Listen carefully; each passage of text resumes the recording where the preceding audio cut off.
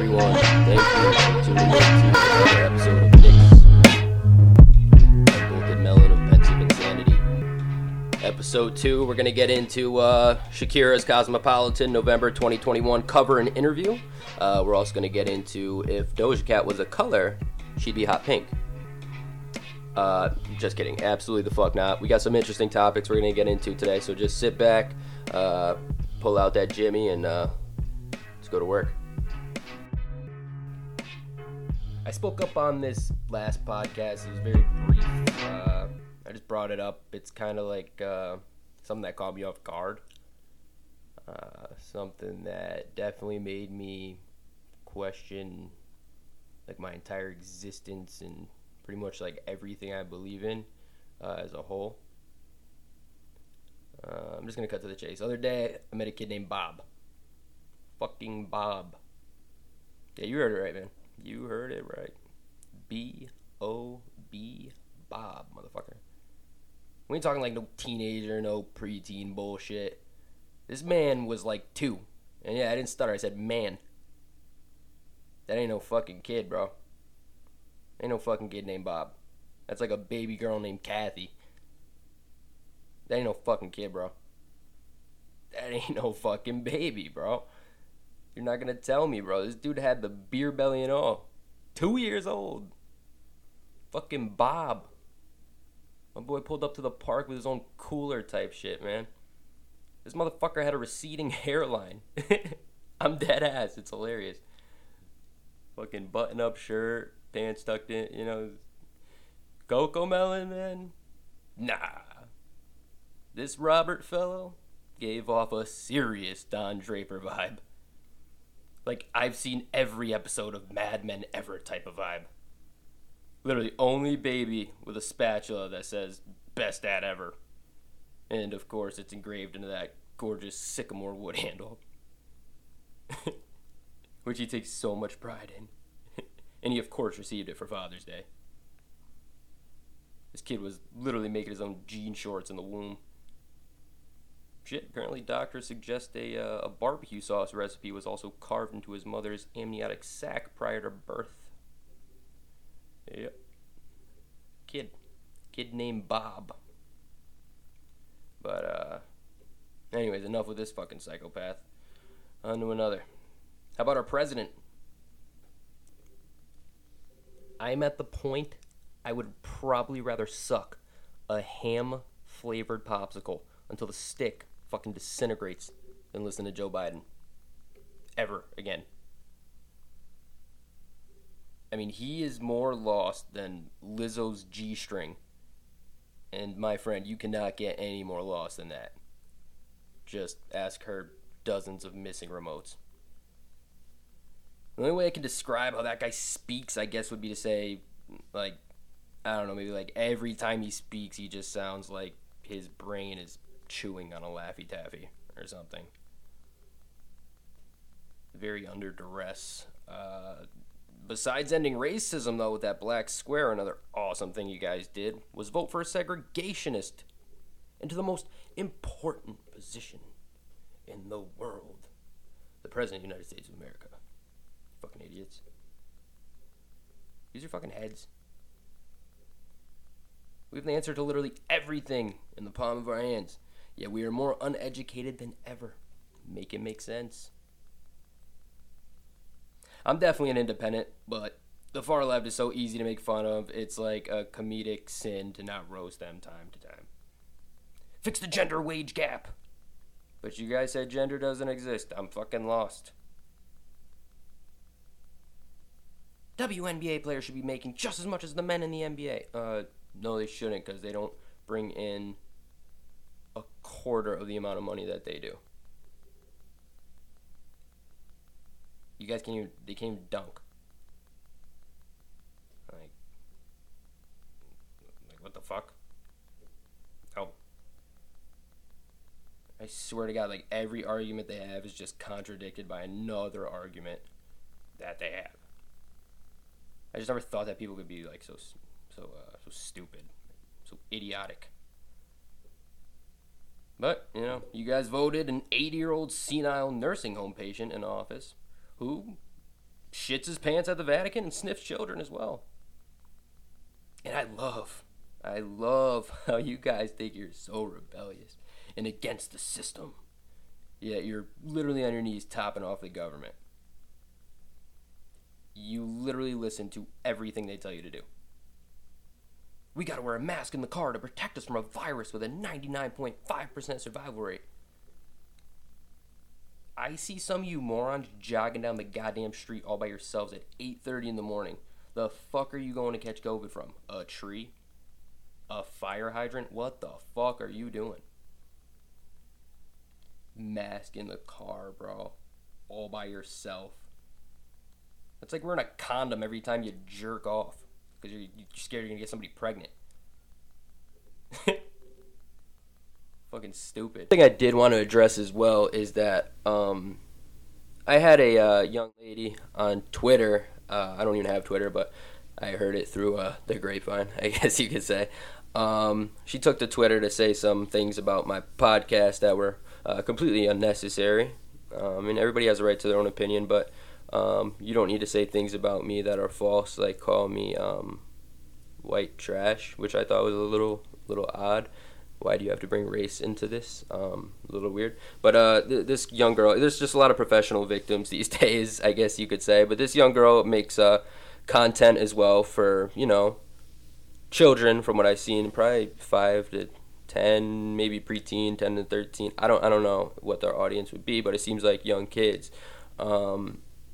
So it's two very different styles. So she goes to Twitter and, she says something, I'm not funny or something like that. Yet not funny to, you maybe, just like your content is not funny to me or to anybody who hit puberty, I would say. She seems like a very nice girl, though. It was a little ridiculous that she would say that about me and then judge me like that without knowing me. My style it is comedy. Everything I do is comedy for the most part. It's a nice way for me to, instead of going out and doing stand-up, it's a lot easier for me to do it on here. I really don't have the time to be going back and forth to New York or the Funny Bone or whatever to do stand-up with. I have a kid. I work a full-time job. It's not easy, so it's best for me to do my stand-up and jokes on here that, I do work hard on and that I do love to do. I've always loved to tell jokes. And I would hope people are smart enough to tell the difference between a joke and, somebody with ill intentions and blatant hatred. From my reactions, and I've been writing for a long time, I know my material is good. It is funny. People enjoy it. Maybe not. If you take offense to everything, you're not going to enjoy it. If you take everything serious that people say, you're not going to enjoy it. It is a joke. It is comedy.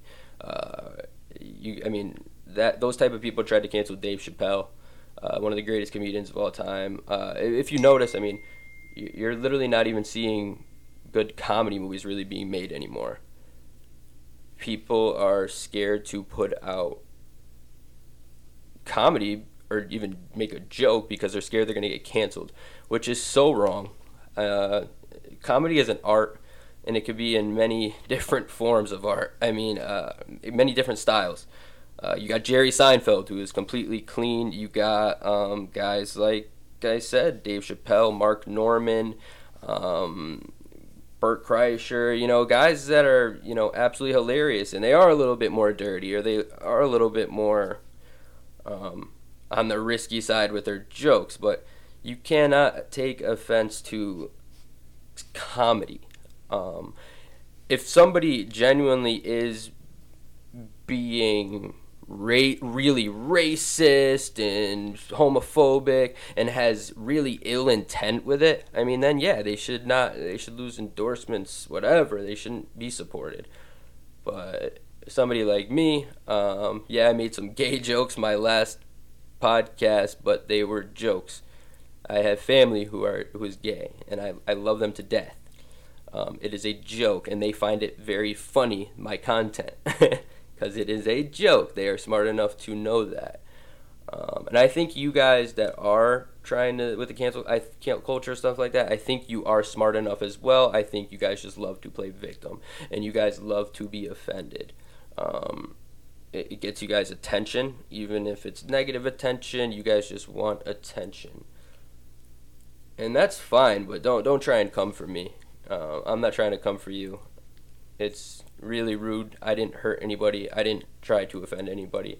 I did not say anything with ill intent or hatred, because I don't have any of that in my heart. Especially for somebody's sexual preference or skin color or whatever, or gender, whatever. If you don't like my material, do not listen to my podcast. And if you don't like it, then you're not going to go on Twitter. I mean, you can. It's a free country. But what's that say about you if you're going to go on Twitter, call me white trash? I'm white trash. I mean, I could say some things about you that would just be inappropriate and that I just wouldn't say, because that's not right. That's a mean thing to do. And trust me, I could say a lot. And I'm just not going to do that, because that's wrong.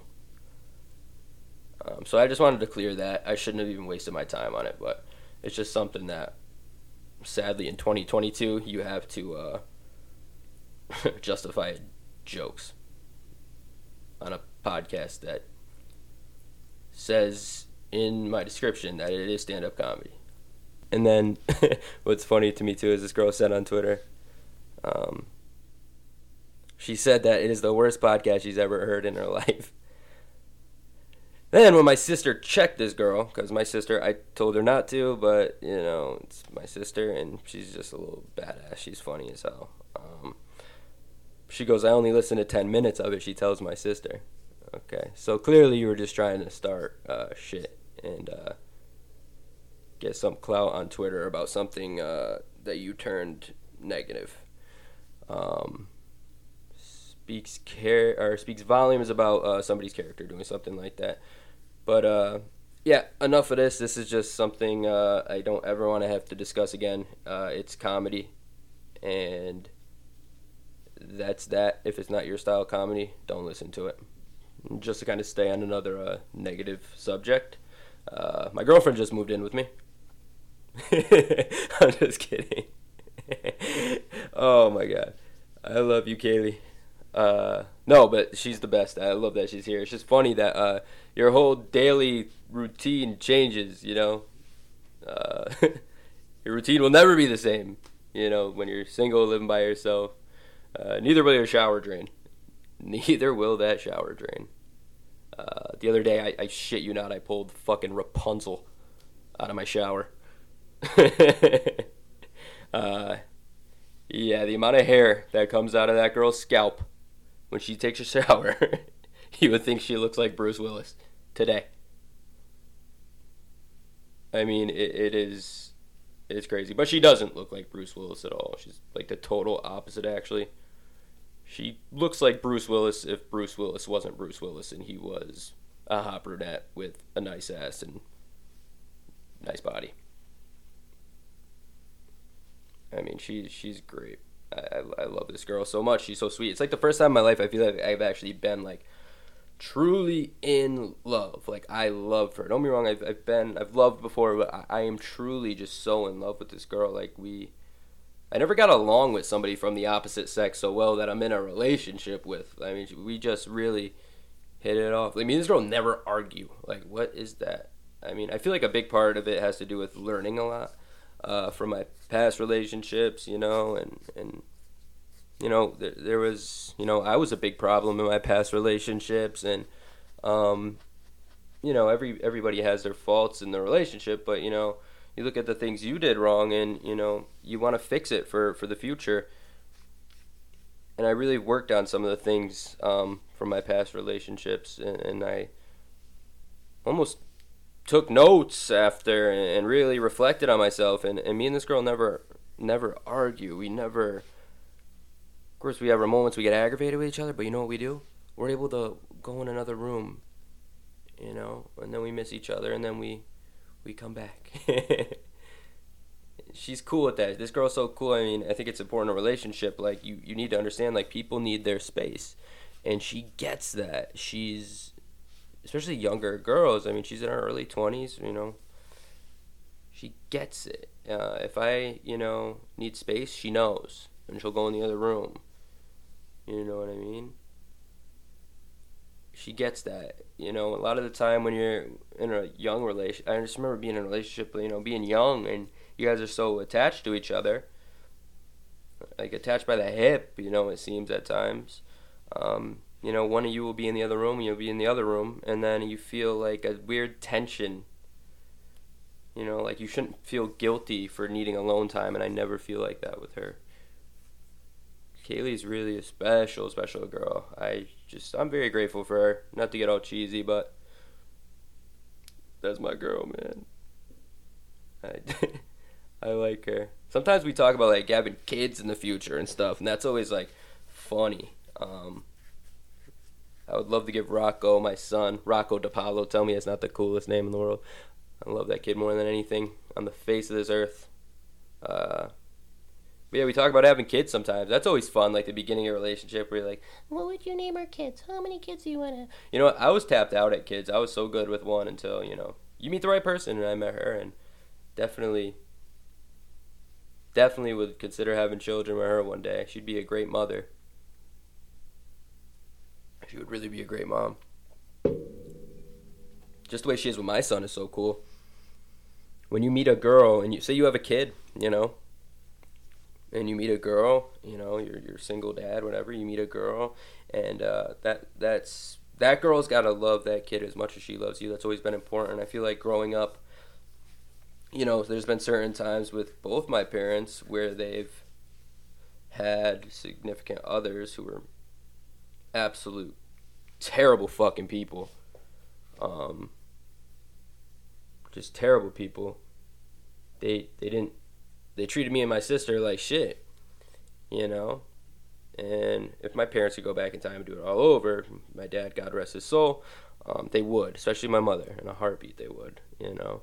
But it's just the way things are sometimes, you know. And I've seen my parents make mistakes growing up, just like I'm sure my parents seen their parents make mistakes growing up, that, you know, they want to do things different with their kids, and you're able to learn.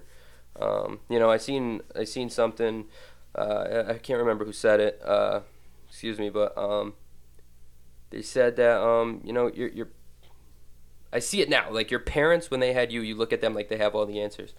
You know, they're just figuring it out. Just like I am right now with my kid, and just like we are as parents, especially young parents. But one way I want to be with my son too is I don't want him to, I'm not going to portray to him like I do have it all figured out, because I fucking don't. I don't. I don't think I ever will. And that's where, that was something that really bothered me as a kid, you know, when I feel like a lot of the adults in my life would always make me feel like I was wrong just because I was a kid. And now that I'm older and I look back and I'm like, fuck, I was actually right with that. I was right. And little things like that parents and people don't understand is that affects kids growing up. You know, they don't know if they always question themselves, I feel. You know I do. I always question myself. Not to get too deep or anything, but I do. I do question a lot of my thoughts and this and that, and that's why I'm such a if I do see something and I'm gonna support it or this or that, I become obsessive with it, and I want to know all the details because I want to know for a fact that I'm right.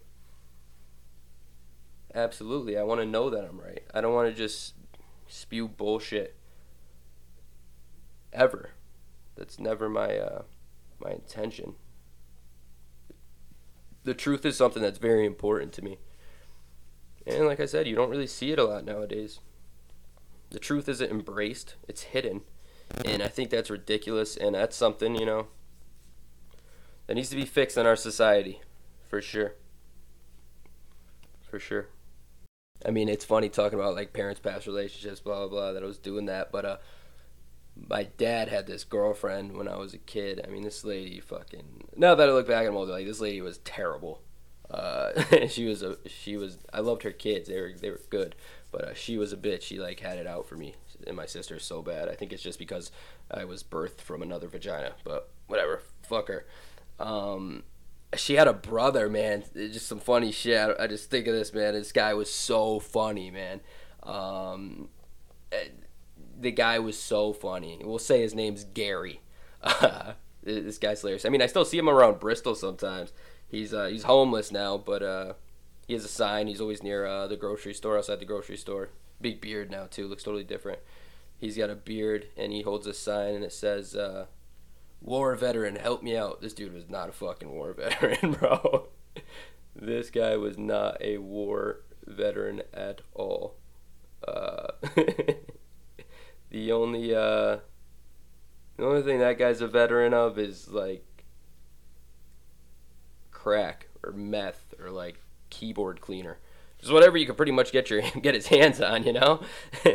No, the guy was interesting, though. He was very good to me when I was a kid and my sister. I like this guy. His name's Gary. This guy was a great guy, man. He's probably not a great guy, but he was good to me, and that's what, I remember. I went camping with this gentleman one time, and he had cancer. Yes, the only crackhead ever to be cancer. I mean, these motherfuckers are just built different, man.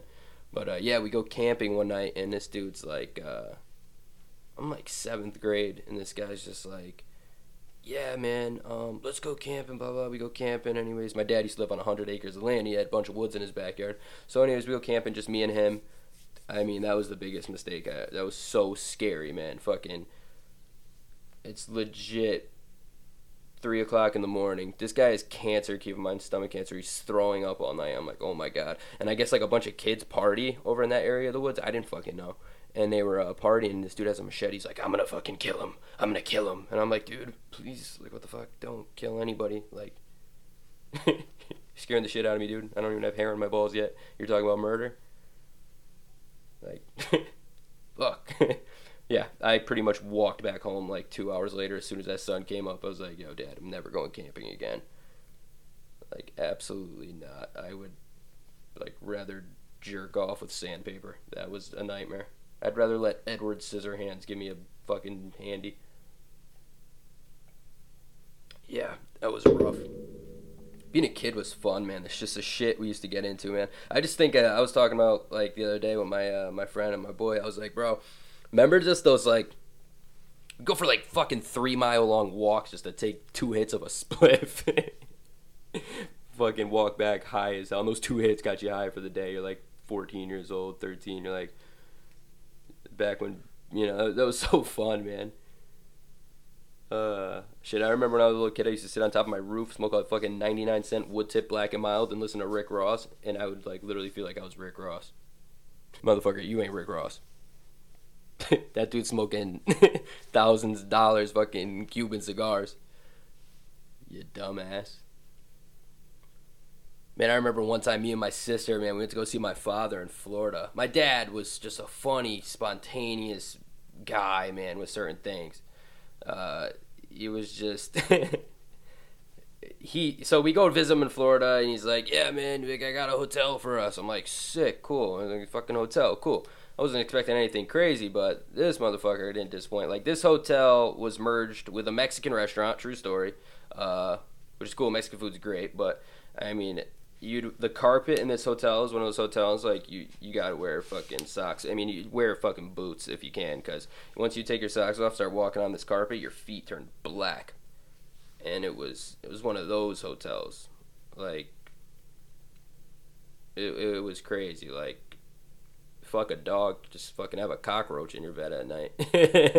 That was an interesting hotel, man. I can't remember the name of it, but fuck. So anyways... me and my sister go for a walk one night. We're in Florida. We're all out of weed. I used to sneak my weed on the plane, and I put it in a Cheez-It box.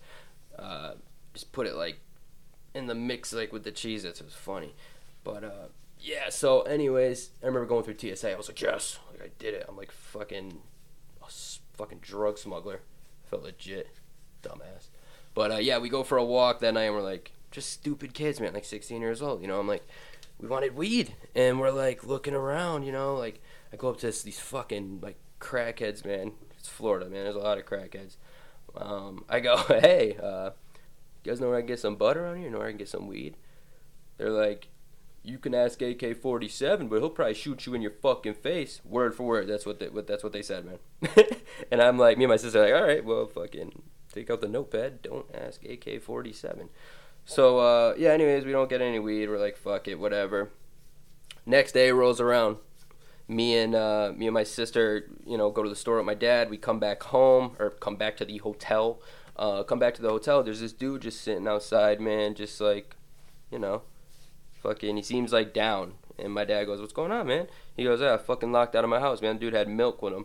And my dad's like, "Oh no, come in, man. You can come in. My kids smoke. You smoke?" And he's like, "Yeah, I smoke." And he had like weed and shit because he was smoking a spliff when we pulled up. So we go in, blah blah blah. We're smoking and having a good time and everything. And after like an hour of smoking and just bullshit, I go, "Yo, I never got your name. Like, what's your name?" He goes, "AK-47." I'm like, ding. Me and my sister look at each other, like smirk. And I was like, nice. He's like, "Yeah, it's my favorite gun." I'm like, clearly. It's funny because like I should have just known the dude had a fucking AK-47 tatted on his face. Super nice dude though. Like he didn't shoot me in the face, put it that way. He was actually a really cool dude. And then his girl came back and he was like, "Where the fuck you been?" She was like, "I was at the pool." And he's like, "Ah, fuck, I got milk." And he's like, "Oh, cool." So yeah, that was just a little weird, funny story, man. That was a funny story. You just have some funny moments as a kid, man. I think I talked about this on the other podcast I got coming up too. But this one just fucking cracks me up every time, man. My biology teacher, my science teacher in fucking high school, man. Interesting woman. So in high school senior year, my mom's stepbrother, my uncle, man. He's my uncle. I love this dude. Shout out my boy. Shout out my uncle, man. He's the coolest. I love this dude. But yeah, so he's at the bar one night. Me and my boys, we're home. We're just chilling, sitting on the couch, smoking fucking ganja and fucking drinking some Jack Daniels. And this dude comes home from the bar. And we're sitting on the couch, and comes in right behind him is my fucking sophomore year science teacher. She comes in, she looks at me, she looks at my boy, and she goes, "Nick, Zach, I gotta get the fuck out of here." And we're like, "Oh my god, it's Miss," like, holy shit. So yeah, it was interesting to say the least. So she comes down, she comes in, she ends up sitting down,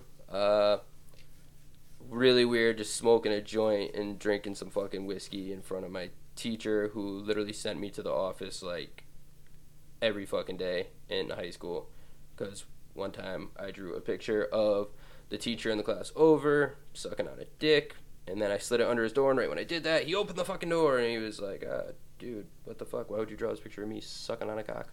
But yeah, she would always like send me to the office and stuff like that.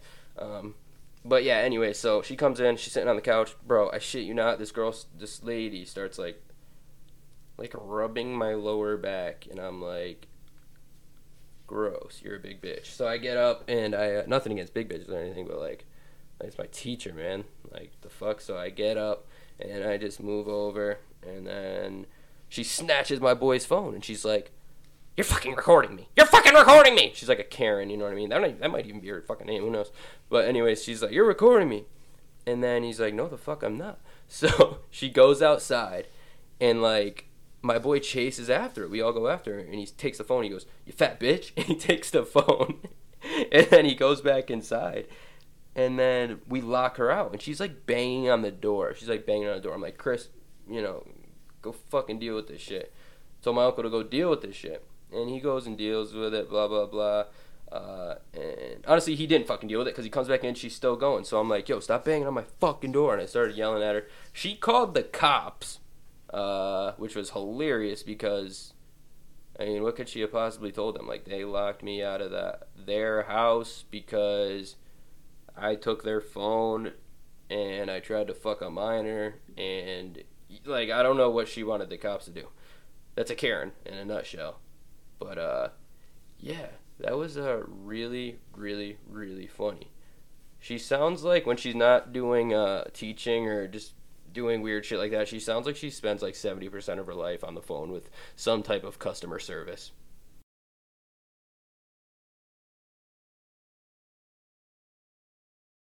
So this is a segment I was really, really, really looking forward to doing. I just think it's very interesting, these stories. So these are Reddit confessions. I'm going to try and do this on every podcast, make this kind of a regular segment, regular occurrence on the podcast. So yeah, let's get started.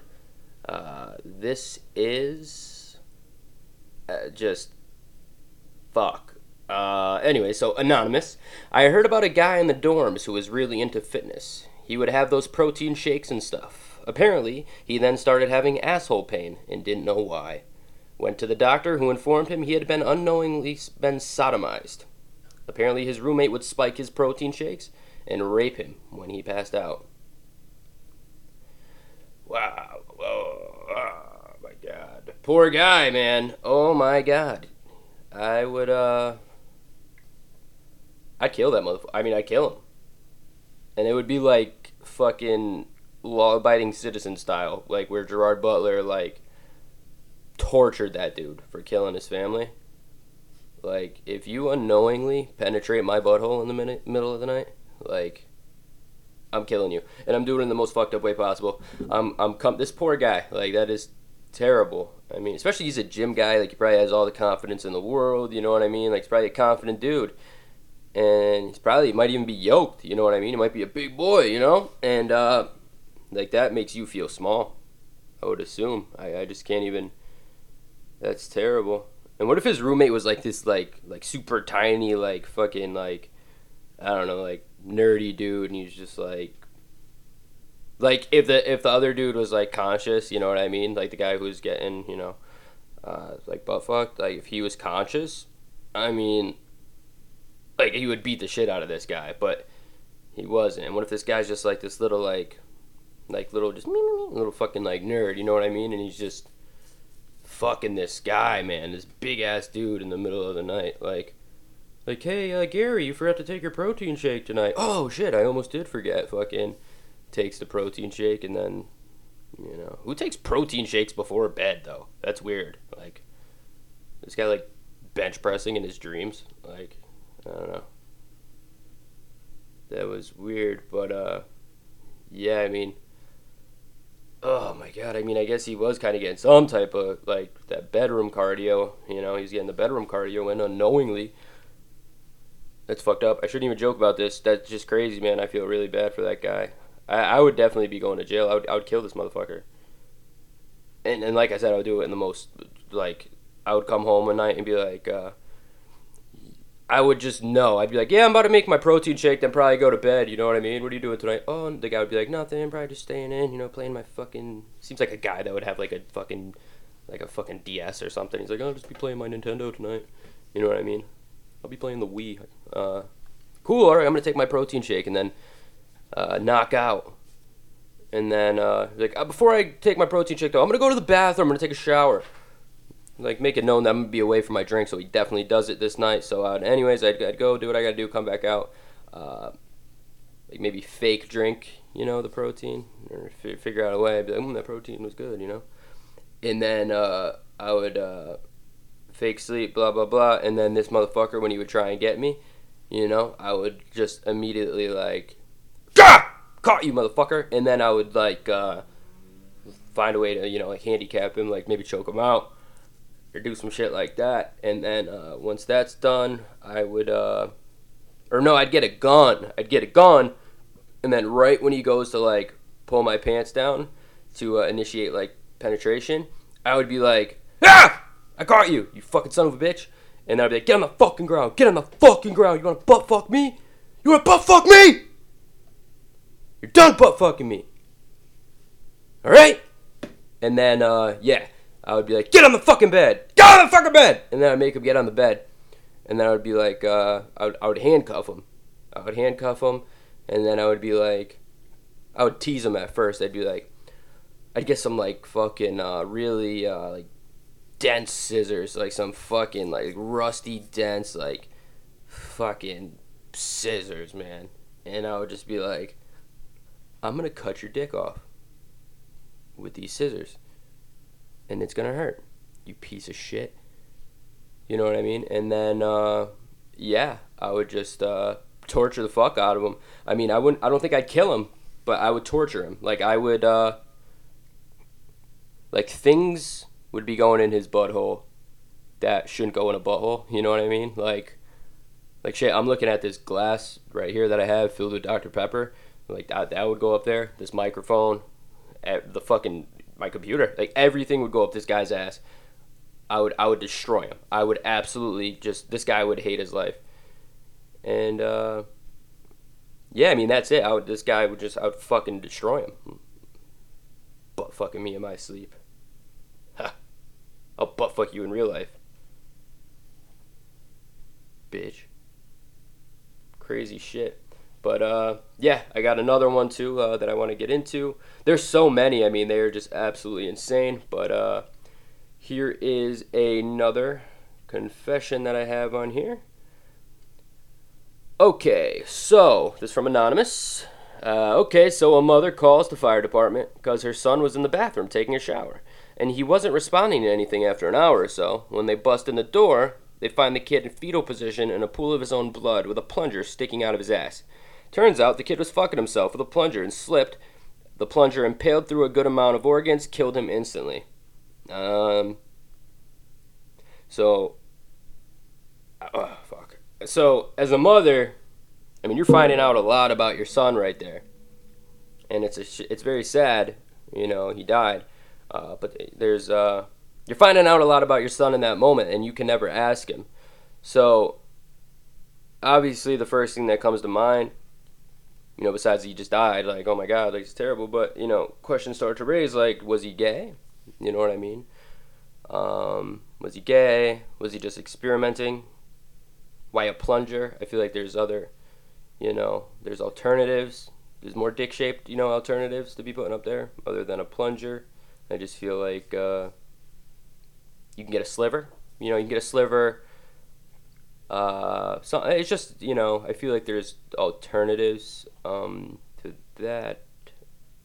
But I mean, you're in the bathroom. There's only so many dick-shaped objects in the bathroom, I guess. But yeah, you went for the plunger.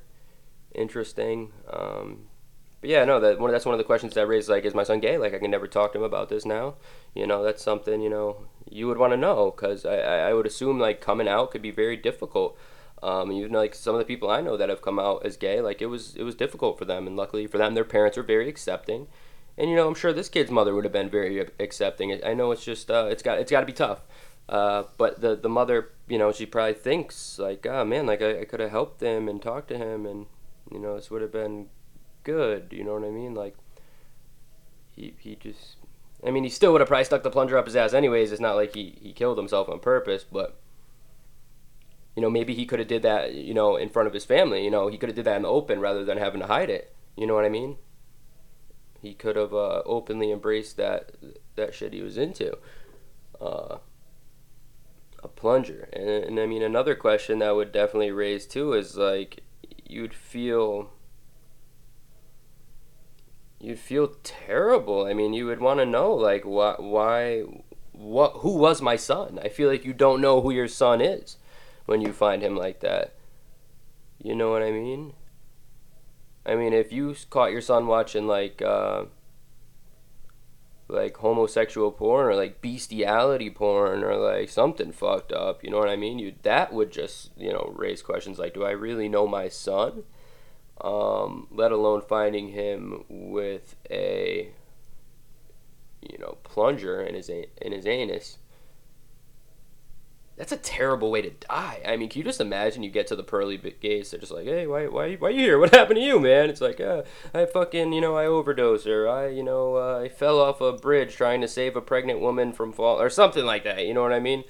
Like, I had cancer, you know, finally got me, you know, and this guy's just like, what happened to you, kid? And he's just like, yeah, you know, I put a plunger in my ass. You know what I mean? It's just, and then everybody in heaven's just like, oh man, no, seriously, what'd you do? And he's like, no, seriously, man, like, I died with a plunger in my ass. I mean, that's not a good way to really introduce yourself. That's for sure.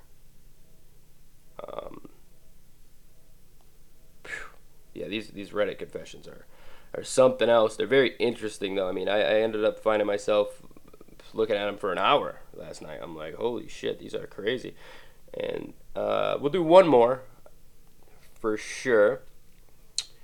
Okay.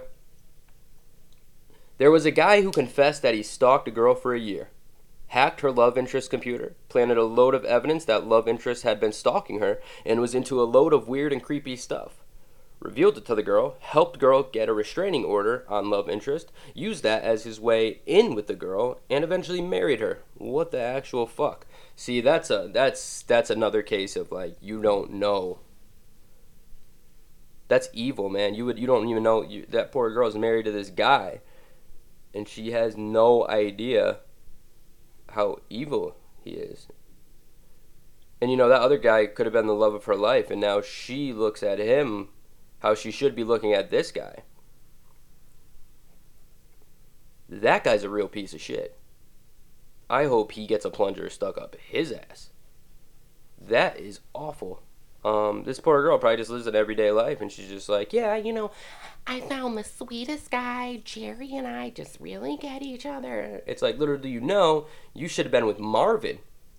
Just throwing random names out there, but you should have been with Marvin, the guy who was good. The guy who really, wasn't watching fucking kiddie porn or whatever this guy planted on his computer. That guy's a piece of shit. If I was and I wonder if the other guy knows, like, yeah, this guy fucking planted this on me, or he's just really like, what the fuck? Like, maybe I did do this. Like, maybe he's to the point where he's like, how did this get on my stuff? Like, maybe I did do this and I don't know. Maybe I have a problem. What if this guy lost his job? What if he's in the mental institution now? You know what I mean? Like, yeah, you like watching seagulls jerk off? You're going to fucking mental institution. And the guy's just like, I don't remember doing this. Like, but you did. It's on your computer history. So that's got to be brutal. That's got to be really tough situation. I really feel bad for that guy. That new guy's a real piece of shit, I'll tell you. And she's going to find out one day. And the sad thing is, like, one of the things I hate is, like, when people lie on my character or somebody thinks something about me that's not true. And I know I probably shouldn't, especially for small things. But this is a big thing. This poor guy probably must be like, this is not me. And then people ask her, like, hey, why did Linda break up with you? And then he's just like, it just didn't work out. Little do these people know, like, Linda thinks that you were watching some fucked up shit. You know what I mean? Linda thinks you were, like, getting off the childbirth videos and shit like that. Linda could fuck off. Linda needs to smarten up. You know who that guy was? That guy that was probably her best friend, you know what I mean? He's probably like, I'm in love with this girl. He's like, can I get a hug type motherfucker? And just very jealous of her relationship.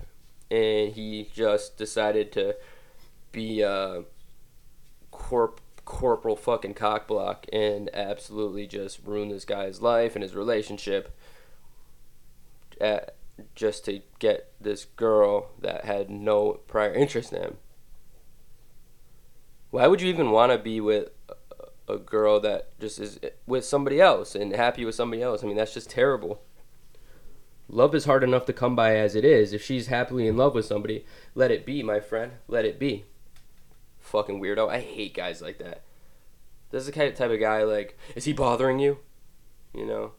Like those guys at clubs. Is he bothering you? Like, no, he's my boyfriend. Leave me the fuck alone, you fucking weirdo. I'll take care of him. Is everything okay? You good? Yeah, I've been dating the guy for 6 years. He's my husband. I carried his seed for 9 months and we have a baby now. Who the fuck are you? Fucking idiot. I hate try hard guys, man. Oh my god, they're so annoying. Like, guys who try so hard with women, they'll just be like they always want to come across as like a protector or something, or like just something like I got you, or like he'll comment on their stuff on like social media, you'll see, and be like girls will post something like, yeah, hanging out with my best friend Lindsay tonight, it's gonna be an awesome night. A guy will comment like, I thought I was your best friend. Like, dude, shut the fuck up. Do you understand that you're like, that's unattractive? Like, no woman is gonna appeal to that. I mean, I thought we were besties. Like, bro, you're fucking weird. You're fucking weird, bro. These dudes are so weird these days, man. I mean, probably it's always been like this, but with the added aspect of social media and stuff, oh my god, these dudes are so weird. Like, these dudes will really be stressing over a girl who absolutely doesn't fuck with them. And the main reason why they don't fuck with them is because you're you. Change the way you are, man. Set the bar. Be a alpha. Be a guy that women are gonna, you're gonna appeal to women. You know what I mean? You can't appeal to women when you're just acting like a little bitch fucking weirdo all the time. I'll tell you right now, one thing girls don't like, if I figured anything out, is a guy who fucking tries too hard for their approval. It comes off so weird and phony and just, first of all, dude, be yourself. And if you are truly a good person and you're a cool dude, a girl's gonna naturally fuck with you. But if you're trying so hard to be something like you're not, it's very obvious. It's very fucking obvious. And women will realize that shit immediately and dip on you. And for all you dudes who are just in the friend zone, stay in the friend zone, go move on, find another girl. Alright? Because once you're in the friend zone, there's a 99.9% chance you're staying in the fucking friend zone. Once a girl starts calling you best friend, no. Some guys are so weird, bro. Like, girls will call you like, "Hey, best friend," and they're like, "Oh my god, like I'm in. Like, this is my start. I'm in. Like, we're totally." And they continue to pursue this woman romantically when you're best friend.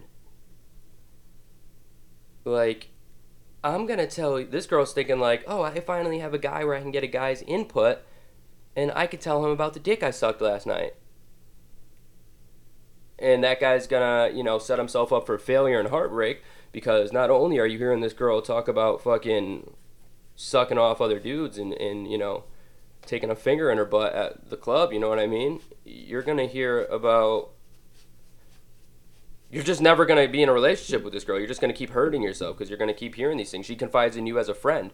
And then when she's confiding you as a friend and she trusts you with these things and you don't understand the fact that you're friend zone, motherfucker, and you continue to pursue her romantically, feelings are going to get involved. Your feelings are going to get hurt because you're a weird little bitch anyways in the first place. And then it's just going to turn sour. It's going to turn sour. Smarten up, men. A lot of fucking weirdos out there. Before I get into the next segment, which is this interview with my boy John Wallace, who I just absolutely can't wait to do. I just got a response on TikTok. It's just funny to me, I don't know. I commented on this girl's TikTok. Here's just a little idea of what kind of girl she is. This is what the sound is on her video. I just want you to fuck me to sleep. Trap, bunny, bubble, my cheeks clap, daddy. So lay me down while I... Yeah, so she's like that breed of female. The best. So I commented on her thing. I go, "LOL, awesome video. Remember when you shit your pants in the movie theater when we went to see Norbit?" She goes, "Not me. I don't know who you are." I go, "LOL, the ride home was so awk." She goes, "I don't even know who you are." I said, "LOL, my grandma just said you were so funny how you just handled it so well at such a young age." So that's pretty funny. I'll maybe keep you guys updated with that. But anyways, let's get into this interview. So my guest today will be a very good friend of mine. We are going to talk about fatherhood, life,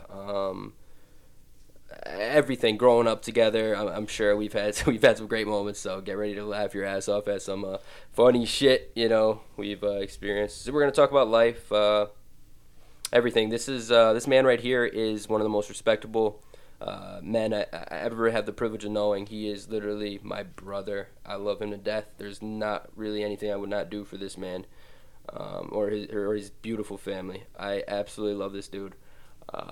Ladies and gentlemen, this is John Wallace. A little backstory on John too, that I always think the story is funny. John ain't no bitch, bro. John is if you know John ain't no bitch. But John is he's a big heart, man. Sorry to put you out there like this, John. But in 8th grade, John, I wanted a hamster really bad. This motherfucker's like, You want a hamster, man? I'm like, yeah, bro, I really want a hamster. John was like my big brother, and he's like, here, man, gives me some money to go get a fucking hamster. Who, not to get too much off topic, but this hamster ended up, it fucking died. But yeah, anyways, John, here we go. Hello, ladies and gentlemen. I am here with John Wallace, my good friend, one of my best friends, a brother to me. Say what's up, John. What's going on, fellas? How you been doing, man? Ladies, gents. I'm good, man. How you doing? I'm doing good, man. I'm doing good, man. Just working, being a dad. You get it. You know how it is. I already know, man. How's my beautiful niece doing, man? Nyla. She's doing good. She's doing good. She's getting bigger, getting smarter. She wows me every day. I know, man. So is little man over here. It's crazy. Yeah. My nephew's hanging in there. Yeah, bro. He is, man. But that makes me so happy, bro. Just to see you being a good dad. You really are a great father, man. It makes me it makes me really happy to see you the man you become, bro. I mean, I appreciate that so much, man. the men we've become, like, we've come a long way, bro. Especially you, brother. I mean, you've dealt with a lot of fucking adversity in your life, more than most people at your age. What are you, 25, 26 now? 26. Yeah, brother. 26 going on 40. Bro, dead ass, bro. Once you have a kid, like, I'm 25. Once I had a kid at like age 10 years, so I'm technically like 35. Bro, Once I had a kid, like extra bones started to creak and shit. Like the day he popped out, I just became sore. Every time I get up, making dad noises and shit. Right. It's funny. But what is she now, 2? She's 3. She just turned 3 February. Her February, day is right before Valentine's Day. It's crazy. That's when Rocco was actually due, man. February 14th, Valentine's Day, and then he came early. Oh, see, I remember. we're always drawn to each other. It's crazy. Yeah, I remember her birthday party, man. That was a lot of fun. Yeah, that was a classic time. But I don't know if I can do it again yet, but no, absolutely, I'm good for a while. I am good for a while, bro. Because my son he wasn't planned. It was the greatest thing that ever happened to me. Made me get my shit together. But it's tough, man, being young, and then you find out you're having a kid, and you're like, oh my god, like it makes you. That's your make or break moment as a man, right there. Like, am I gonna get right. It's tough, man. And then I love my father to death and stuff, but he wasn't always around. And I know if he can go back, like he would definitely do some things over. But I was able to learn and say, I always want to be there for my kid, no matter what the circumstances. Yeah, that's major, especially seeing what the world's becoming and what's going on. Yeah. Being there for them is most important. No, you said it. You said it, brother. Important. But one thing that just amazes me, bro, is like I said, you faced a lot of adversity in your life, and I have too. But I mean, you're just very interesting, bro, because I mean, your back's been up against the wall, and you've prevailed every single time, it seems. I know you dealt with some issues with, correct me if I'm getting too personal, but I mean, you were in jail for a little bit. I mean, you were really down, and then just to see you get out now, you're working, you work hard, you're a fucking great father, you're always with your daughter.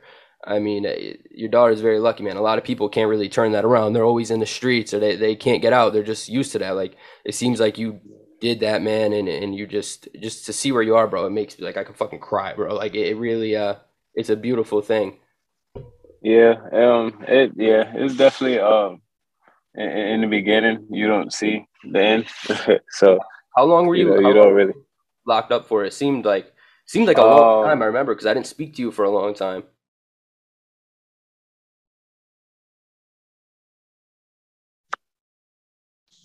You there, John? Could you hear me? Yeah. Sorry, bro. You went mute real quick. How long were you locked up for? It was there for I was in there for like 15 to 16 months. Jesus Christ, bro. And how old were you at that time? Young, man. Yeah, 16 going on 17. Yeah, brother. That's tough. And then you get out, and Yeah. it's like it's hard to really get out of that funk, especially when you don't have a lot of stability. You know what I mean? I know your grandmother was always just a great person, but they were older. You know what I mean? And it's hard to Yeah, at really. the time, at the height of the crime, it was so, it was a serious situation. I At remember. at that time, I didn't really realize what was at stake, what was going on. I was kind of, I was ignorant to a point, but, you know, uh, I, you know, I was a kid. I was a Yeah. kid And at they the put you in time. there with some grown ass men too, right? Like that was you weren't in no fucking juvie, like you were in jail. Yeah. Uh, What do you yeah, but that's just unfortunate with the crime. The crime was it was serious. So, and you what know, did you I do was to tried it as an occupy yourself? adult. What'd you do to occupy yourself? Um, Play ball I and learned how to play chess, bro. yo, for real, chess, bro. See, chess was the game. yo, reading chess, all that shit. I hate. I read a lot. I read a lot. And I got to sit down and really rearrange my list. You know what I want to do in life, what I want to do with things, Yeah, how I want to take what I learn and do for the better. You know, yeah. instead as opposed to going backwards, I always want to just move forward. So that gave me time to really just put everything together and put everything in perspective. And, Reflect. it got me going.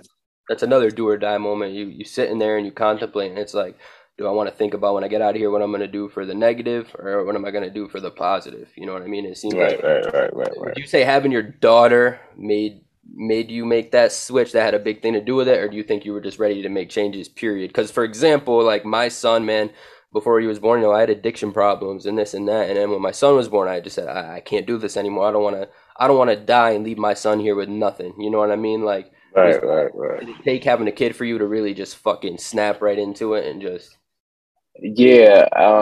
Yeah. So like far after that, she came a little later after um those times. Um and yeah, it's a rude awakening, bro. Especially having a girl. You know, oh I don't know how it is with a little boy. I know I could imagine mhm. it's everything we talked about when we were younger. You Yeah, know, we yeah. had a lot of conversations about this now.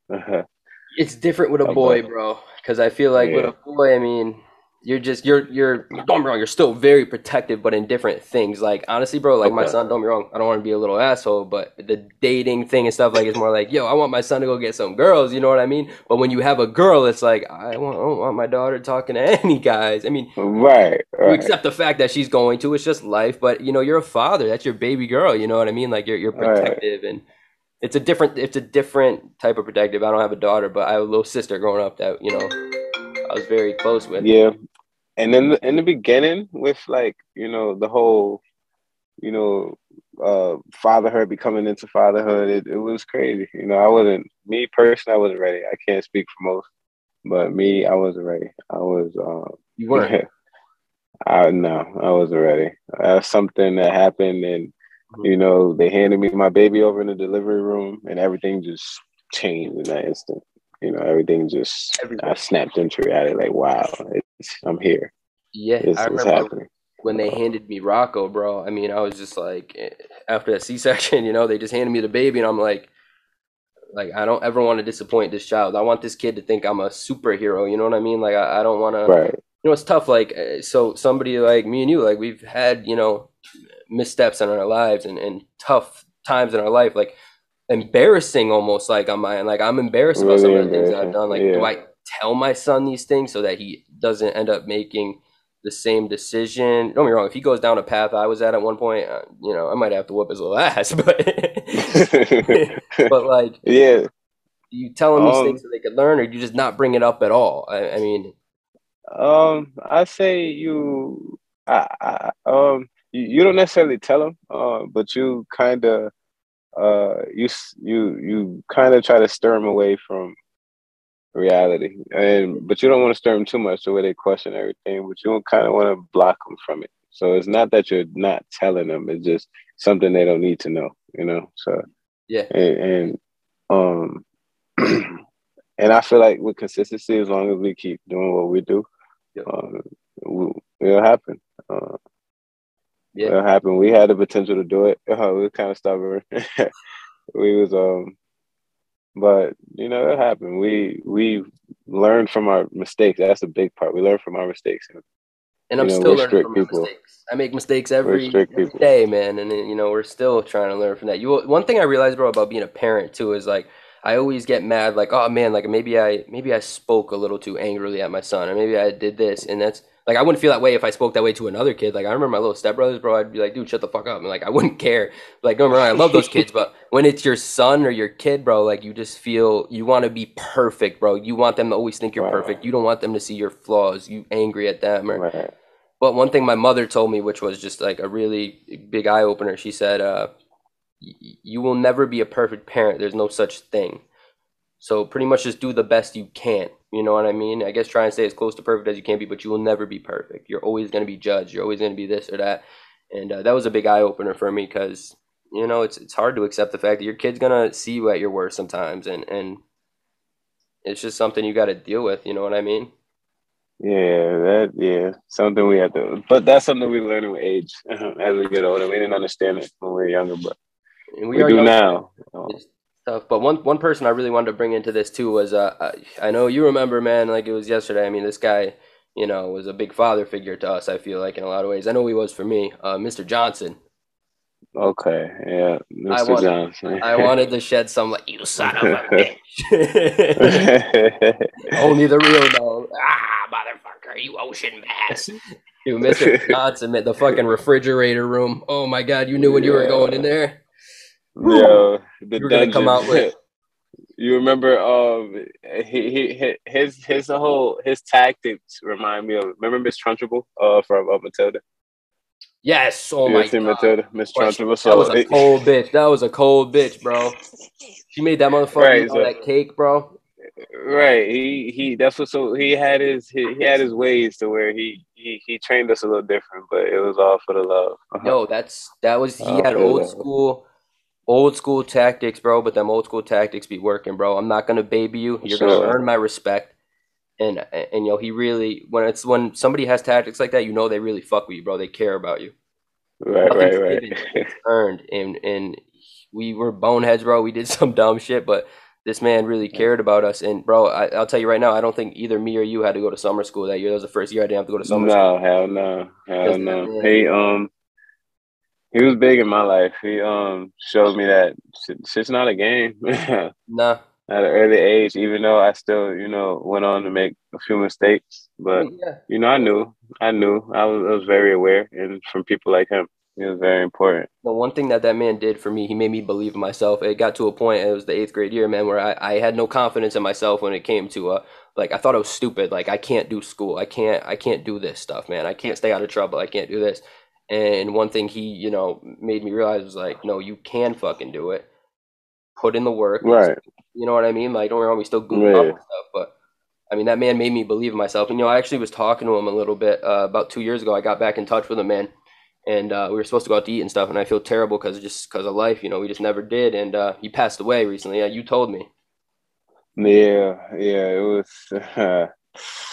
That's Mr. Jackson. You remember Mr. Jackson, right? Oh yeah, bro. How could I forget him and that long ass pinky nail? Okay, yeah, the famous machete, right? Mm-hmm. I seen him, and he ran down and he gave me a little scoop of what was going on.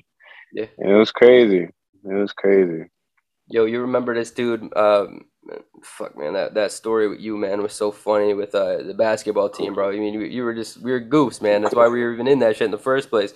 But this motherfucker comes in, bro. Your basketball practice, so embarrassing, bro. Like, I can't even. He comes in, he's like, and yo, he's such a little man with so much power, bro.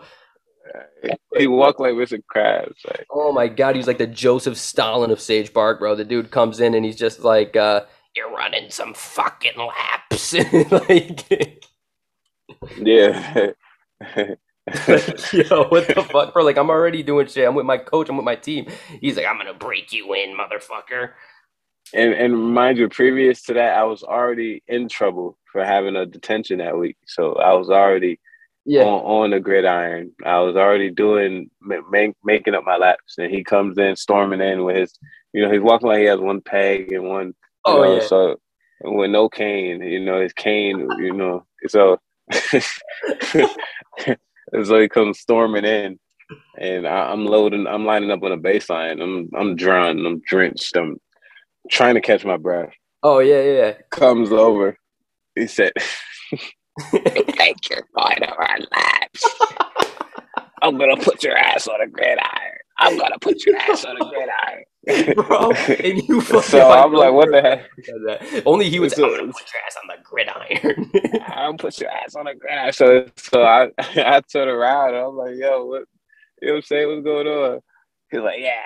He said, you're coming with me. Let's go. So I'm looking at my coach. My coach is shocked and shit. Like, he's like, what the fuck? Shit, I can't, you know? So this dude, yeah, bro. I tell you, yeah, he put me through a workout. He taught my ass a lesson that day. That man loved you, bro. He loved us like we were, you know, his own kids, you know. That was, and it was only me. He was on, right. Like, he would let us in on his little secrets. Yeah. But for me and you, like he really mentored us, bro. Like he saw a lot of potential in us, which made me, you know, like I said, believe in ourselves. Remember when he would call me and you into that fucking refrigerator room we called it, bro? Like the teacher's lunchroom. You knew when you were going in there, motherfucker. Yo, you were coming out with like, your ass was grass. Yeah, like you're coming out pride fucking burnt to shit. Like you're coming out like tail between your legs. Like, fuck, man. I'll never forget that time we go in there. He goes, you look like an ocean bass. like, bro, what the fuck? Like this dude, bro. It reminds you, you're in 8th grade, bro. You're a kid and he's telling you, he's calling out your name. He's not calling you by your first and last name. He's calling out your name. And the shit he's saying, you know, teachers shouldn't even be telling kids this shit. Nah, bro. And it was funny because it was almost like the principal was just like, hey, that's Mr. Johnson, bro. Like, you know, right. I walk into my social studies class and I put a maxi pad on the back of my fucking shirt. Obviously not used, but like I open it up and put it on the back of my shirt, bro. And fucking my teacher goes, I'm going to call the principal, Miss McCormick. She goes, I'm going to call the principal. I go, no, please don't do that. She goes, I'm going to call Mr. Johnson then. I go, no, call the fucking principal, bro. Call the principal. Like, yo, Mr. He Johnson. just had that force. He was a force of nature, bro. He was a force of nature. All fucking 5'2", 115 pounds of this fucking guy was just, oh my God. Slab of bone. Just slab of bone, bro. Just a skin on bones, bro. Just fucking, you were scared of that. With a cane. Bro, like if you really break it down, like we probably could have kicked Mr. Johnson's ass when we were like 10 years old, but there was something about this guy. You were scared of him, bro. Came through the door with his cane, with his, you know, his collar was always up. He always had his collar up. Always had the collar pop, bro, and he was sucking on those fucking Werther originals, bro. Dude had like a full-on sponsorship, bro. That shit was mad funny. But nah, bro, that shit is so funny. Where are you at now? Are you still in Windsor? Or? Well, as of right now, I got a little apartment in the south end of Hartford. Yeah, I'm over here too. I'm over pretty much in the west end of Hartford, like right near West Hartford area. You see some interesting shit out here. Like you're not. It's I mean, we're not in the north. I know you fucking used to be out in the north end and stuff like that, but like it's good to see you're not there anymore. Like, but. Like the south end's not really a bad area, but like you go around like even parts like this, bro. Like the other day, bro. I shit you not, or not the other day, but when I first moved in, bro. Besides like all the women with goatees in my neighborhood, like I seen a midget. It's 2022. I'm probably gonna get canceled for that, but I seen a midget on this dude's shoulders, bro, walking down the street like a fucking circus, dude. Yeah. So nah, bro. A little technical difficulty right there. Sorry about that, people. Technical difficulties, but nah, like I said, bro, like Hartford's just it's an interesting area, bro. Like out here, like I mean, you see a lot of like like I said, minus all the ladies with goatees and shit. I saw I saw a midget, a little person, bro, on this when I first moved in over here on some dude's shoulders, bro, walking down the street like a fucking circus or something, bro. Right. You see some crazy shit out here, man. Yeah. And, like my block, there's always some interesting shit going on. And I'm not even in a bad part of Hartford, really. Like I just be seeing some shit going on. I got a funny story. Yeah, unfortunately, I mean, it's, you know, it's when you see it so much, you just kind of come immune to it. It's something you just see like, okay, it's happening. Let me try not to ever let that come near me. So, it never gets. I've seen it a lot, but it just never gets old. You know, like it's funny. It's so comedic in certain aspects. Like fucking. Like I like to do stand up stuff like that, so there's constant material out here. I swear to God, bro. Like I see, I see the fucking gas station one time, bro. Me and my boy go to the gas station, and there's this homeless dude outside. Like, and the thing about Okay. homeless people that freak me out, bro, like that, I'm like, their teeth. That's why I won't fight one, bro. Their teeth, motherfucker. Some of these dudes out here, bro, like if they bite you, bro, you're gonna need a fucking tetanus shot after, my dude. Like, Oh yeah. Yeah. fuck that. Shit's gonna give me a staph infection. So, yeah. So, anyways, me and my boy pull up to Hartford gas station, bro, right in the north end, right near like Bally's and shit like that, like on Okay. Blue Hills area, right? Okay. So I get out of the fucking whip. Anyways, I go into the store, and there's this homeless dude when we pulled up. Anyways, I get out of the whip, I go into the store, I come back out, bro, and my boy had like a coffee culata. He had a coffee culata with him when we pulled up, right? So I come back Right. outside, bro, and I go to get back in my car, and I see the homeless dude drinking my boy's coffee culata, and I get in the car, and I'm like, yo, why is this No dude way. drinking your fucking drink? He goes, yo, he just knocked on the window and he said, give me the juice. What? Give me the juice. And my boy, you know, bro, he's not, you know, he's a lover, not a fighter, bro. He just gives it to him, you know what I mean? Like, whatever, go get a new one. But yo, that shit was funny as hell, bro. Like, give me the juice. Like, Yeah, the shit that goes down on the A6 sober. It's crazy. not a lot of people know either, bro. Like Hartford's like, don't get me wrong, I'm not in the trenches out here, but you know, bro, like somebody you used to be, bro, like it's fucking Right. no joke Right. out here, bro. And people just think Nah. Connecticut, like they think of a bunch of like retired fucking rich old people, you know what I mean? Like in mountains. Yeah, unfortunately, the crime for small cities is kind of, we're at the top, and Yeah. we're trying to get that number down. But Call me you know, crazy, but I was just in. I went to Brooklyn last year, just driving around, you know, Okay. checking it out because you know it's Brooklyn, bro. You know, I Alright. drove by Jay-Z's old projects, Marcy projects. I just wanted to check everything out, bro. You know, I'm a big Jay fan, so it was You cool. enjoy yourself? Did I enjoy myself? Yeah. Yeah, bro. I love. I think New York's beautiful, bro. I really do. Don't get me wrong. Like, I hate driving in it. I hate like, you know, the traffic and everything. But the people there are fucking nuts. Like last time I went to New York, I almost banged out with fucking Iron Man, bro. You know what I mean? Just take a picture. Take a picture of him. He's like, "Where's my $20?" I'm like, "To fucking take a picture with you." Like, if you're Robert Downey Jr., that's one thing, but you're not. But yeah, no, I love it. Yeah. I think it's beautiful out there, bro. It's really cool, and there's a lot of history in New York, especially Brooklyn, man. Like, it's cool, man. Seeing where some of your favorite rappers came from, and you know. But I think what I'm trying to say is Hartford seems worse than fucking certain parts of New York, bro. It's it's funny because Hartford has a ratio of more people move out than they do in, and I find that crazy because if you live here, it's a beautiful city, bro. It's a beautiful city. The people are even more unique.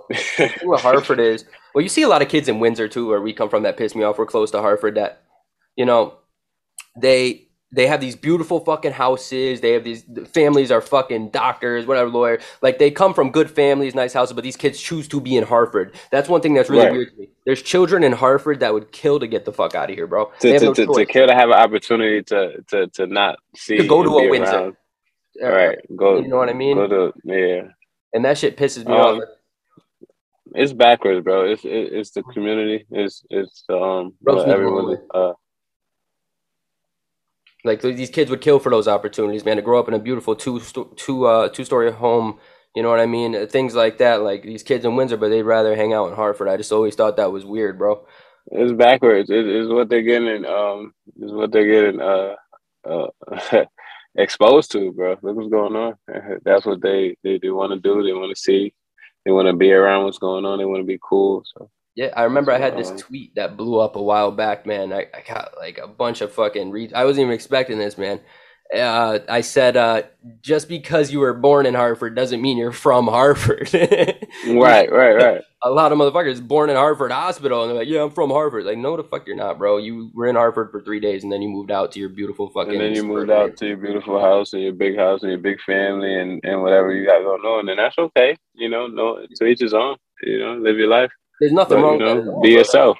Be Nothing yourself. still to have, bro. Like, it's just That should be, the topic of, be yourself. yeah. Be who you are. Chase your dreams. Don't ever let anyone shoot you down.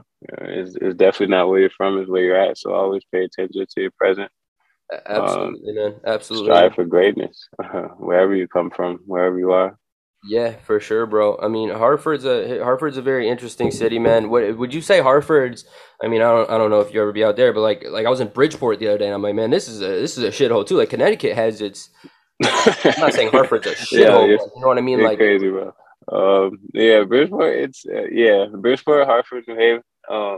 these are crime-ridden They cities that have get some no attention. right. They have some ugly areas, but there's a lot of beautiful areas in the cities too. Absolutely. There's a lot of things to do. You know, there's a lot of activity, especially if you're connected in the community. It makes it a lot better. Yeah, yeah. No, I agree, man. And as far as New York, remember, I think we took a trip over there. Didn't we take a trip over there, bro? We did, brother. Oh my God. We Remember go I out to got New York. yo, man. Remember fucking we go to New York, bro, and oh my God, man, that was interesting, man. We're going to New York. I remember Wow. I was 18 years old, bro, 19 years old. We were all fucked up, bro. And I'm driving back. Right. Dude, I'm so fucked up, bro. I'm driving back home. We get pulled over. I'm like, oh shit, Yeah. man. I'm pulled over. Like I'm drunk as hell. I got a bottle of Jack in the front. I'm with two black guys. I'm fucked. It looks all fucking bad, bro. It looks all Yeah. bad. No, but Yeah.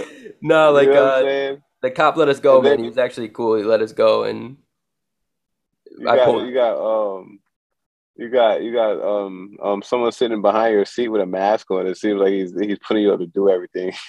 Yeah, bro. He put you up.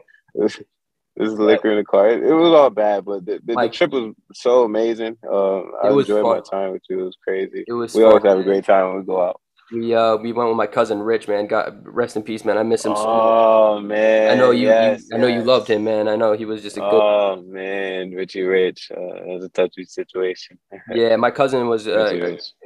he was just his vibe, man. It was just very special, and he was always gonna do his own thing, and he was a man, man. He walked the line, you know what I mean? He talked his talk. Yeah, he walked his talk, man. That was a bad mother. Watch your I'll mouth, never man. forget, man. On our way there, I was, we were drinking. We started pre-gaming early, and Rich, I was like to you, or I went to Rich. I'm like, Rich, you feel like driving, man? I don't feel like driving. Fucking, I've been driving around all day. Like, you feel like driving to New York?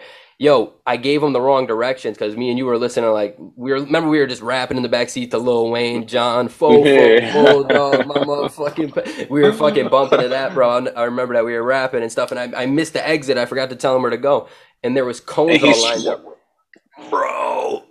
This motherfucker, bro. Yo, we were like, Rich, bro. This dude started too fast, what? too furious, punk. Paul Walker. Yo, bro. The dude was a You legend, bro. I mean, Rich was, transporter at his finest, man. yeah, a little Jason Statham action, bro. Nah, man, I miss him so much. I love him to death, man. That was a very, uh, very, very good truly person. a beautiful soul, man. I know when I first met him, you introduced me to him, and yeah, it was love. We embraced him, and he had a certain walk to him where it's just like he had that swagger to him. He did, You bro. He couldn't did that, you like couldn't tell literally. him nothing. You couldn't talk to him, man. That was Richie Rich, man. That was him, brother. His parents Yeah, were so proud to know how he carried himself, and yeah, I love him so much, that's man. Richie Rich, man. I love him so much, man. God rest his soul. But John, I love you, Condolences to you, brother. bro. I love you, brother. Thank you so much for doing this, man. Like, I would love to get you back on here again. I feel like, our friends from school that watch this, if they were curious about, I know you're so busy in your own world doing you now, man. You're a great father, and everybody from high school or whatever can just look and be like, wow, it's good to see John in a good spot.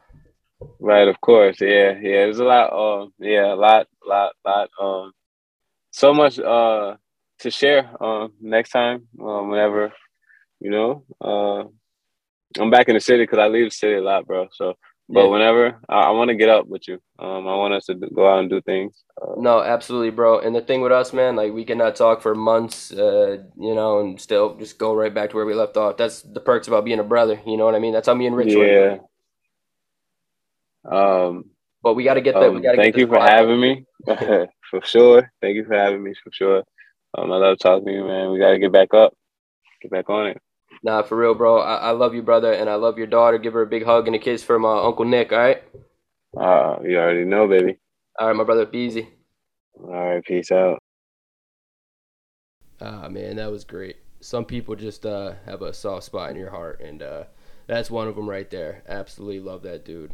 Shout out John Wallace again. I just want to thank him for his time. That was awesome. So right before I wrap everything up, I have one last segment. Obviously, I want to talk about UFC 272 again. I cannot wait for this fight. So can't the rest of the world. If you're an MMA fan, if you're a fighting fan in general, this is going to be awesome. Covington Masvidal. We're going to talk about this fight. I want to give you the best analysis on it as possible, and I can't do that unless I have my right hand man, my best friend Connor Criscitelli, right here with me to talk and give takes on this fight. So here you go. All right, guys, this is my good friend Connor, another MMA wannabe expert like myself. So we're just going to get into this Colby Covington, Jorge Masvidal fight tonight that I've just been so excited for, and so has Connor, and so has, MMA fans across the world. What's going on, Connor? What's going on, brother? How you doing? Pretty good, man. Just, working out, stroking, doing my thing. We're all stroking every day. We're all stroking, baby. One nut at a time. But honestly, Nick, let me ask you a quick question. Yeah. Okay. Masvidal, Covington. Okay. Yeah. What is your true? I mean, we all know who you're rooting for. Yeah. Who do you actually want to win? And not only that, but who do you expect to win? Okay. So I'm going to ask you the same thing after. Obviously, I love Kobe, like you said. I'm a Kobe Covington fan, but I'm also a big Masvidal fan. If it was Masvidal versus anybody else, I want Masvidal to win. But wait, Kobe, man. Okay, so what I really think is going to happen, I think if I had to bet my life on it, on paper, I got to go with the on paper. I think Kobe wins. You know what I mean? I think Kobe wins. Anything going past 3 rounds, I think I got Kobe, especially in a decision. Kobe, no brainer. If this fight goes to decision, I think we can all say 100% Kobe wins. So here's my issue, bro. Is that I generally I always root for Kobe Covington, right? Yeah. Kamaru Usman, that fight, amazing. That's a great fight. Personally, I might be biased, but I thought Kobe Covington won. You thought Kobe beat Kamaru in that second fight? I did. Yeah. I think there's an argument Kobe won 3 rounds, but I think that 10-8 round, the second round where he dropped Kobe, I think that's what did it. I think there's an argument Kobe won 3 fights, 3 rounds. So here's my thing, bro. Is that so? Kamaru dropped him a few times, but it was 1 round. Yeah. Every single time that he dropped him, 1 round. Yep. So to me, that's like, okay, he won that round 10-8, right? Yeah. There was plenty of it was a 5-round fight. There was plenty of rounds where to me, it makes no sense to me that Kobe didn't win it. So then not only that, there was all these professionals saying, "Oh no, Kobe he didn't take him down. Kobe dropped him to his butt." He took him down. I mean, even DC said, and he'll know better than anybody, that was a takedown. I mean, anybody knows that was a takedown that he got. Granted, he didn't do anything with it, and it didn't even count on the scorecards as a takedown. But the thing was, to beat the champion, you got to beat the champion. And I know it's stupid, but it's the way it is. Kobe didn't definitively win that fight. Like I said, you might say he won 3 rounds. Maybe he did. You know what I mean? I think there's definitely an argument. But Usman to win that second round 10-8, I just feel like that was that was it, man. That's what solidified it. And you're so right. So my only thing is, it's like, it was so close. I get it. You give it to the champion, right? Yeah. But my only stipulation in that is, and it doesn't apply to this certain fight, but everyone always says this one thing where it's, to beat the champion, you have to actually blow them out, right? Which is ridiculous. That's so ridiculous to me. It makes no sense to me, right? So, for instance, this is a good example, is Dominic Reyes versus John Jones. I was going to bring that up, yep. Right? So, that right there, Dominic Reyes versus John Jones. Dominic Reyes won. He outstruck him. He did more damage. Yep. He took him down more time. Like, to say that Dominic Reyes did not win that is such a joke. And then all these UFC experts, they go, well, it came down to the championship round. Yep. makes no fucking sense to me. Not at all. And one thing I do want to. Do you remember? I think it was 2014. George St. Pierre defending his welterweight belt against Johnny Hendricks. Johnny Hendricks clearly won that fight. I mean, it just if you watch that fight, you remember that fight? Yeah, absolutely. That is perfect example right there. If you never leave it to the judges, Dana White said after that, and you don't, especially in a championship fight. I mean, they want to see you beat the champion, especially somebody proven like Usman or George St. Pierre at that time, where they've been defending their belt consistently. It's just you got to finish them. But that Hendricks one was just, I mean, Hendricks beat the shit out of him. No, you're so right. So the Hendricks one, right there, right. So you see them at the end of the fight. Johnny Hendricks versus George St. Pierre. Yeah. At the end of the fight, Johnny Hendricks looked completely like he just got in a street fight for 5 minutes, right? Yeah. Yeah. George St. Pierre looked like he fought for maybe 2 hours. Yeah. Dude, George St. Pierre looked like he got attacked by like 3 Johnny Hendricks. Exactly. Yeah. So it just doesn't make sense to me. So I understand where they're coming from, and John Jones, probably the best to ever do it, at least skill-wise. He's the best legacy, I would say. I mean, he's just unbelievable. And I want to touch base onto that later too, after we talk about this fight.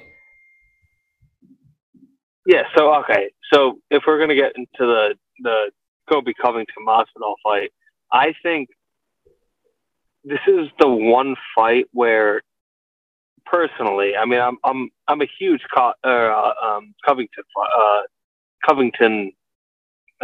fan. Yeah. Fan. So I obviously don't think that he won the last 2 fights with Usman. Yeah. But there's no way in hell, in the last press conference, I'm sure you watched it, that Masvidal can say, Covington, he got beat the shit out of him. Because Masvidal got lit up. He got slept. He's still sleeping. Dude, he's still sleeping, exactly. So, and Covington, he's never actually been slept. Never. Nope. He was submitted early in his career. Like one of his first, I think his second UFC fight or something like that. The guy's never really been, he's never been sleeping on the canvas, put it that way. Right. And Covington also, Covington's such a good fighter where he has like 8 longs. Yeah. Whether you want to say, okay, the guy doesn't have power, I get that.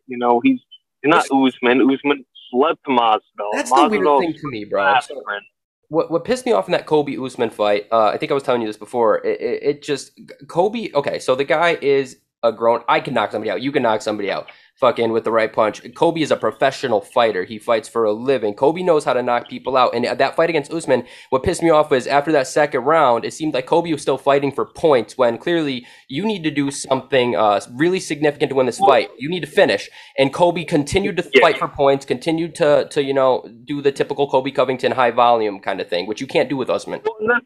No, you're absolutely right. So I personally think that, all right, for instance, Covington's fighting style is, let me break the guy, right? Yes. Masvidal's fighting style is, I'm going to break him within a round, maybe 2.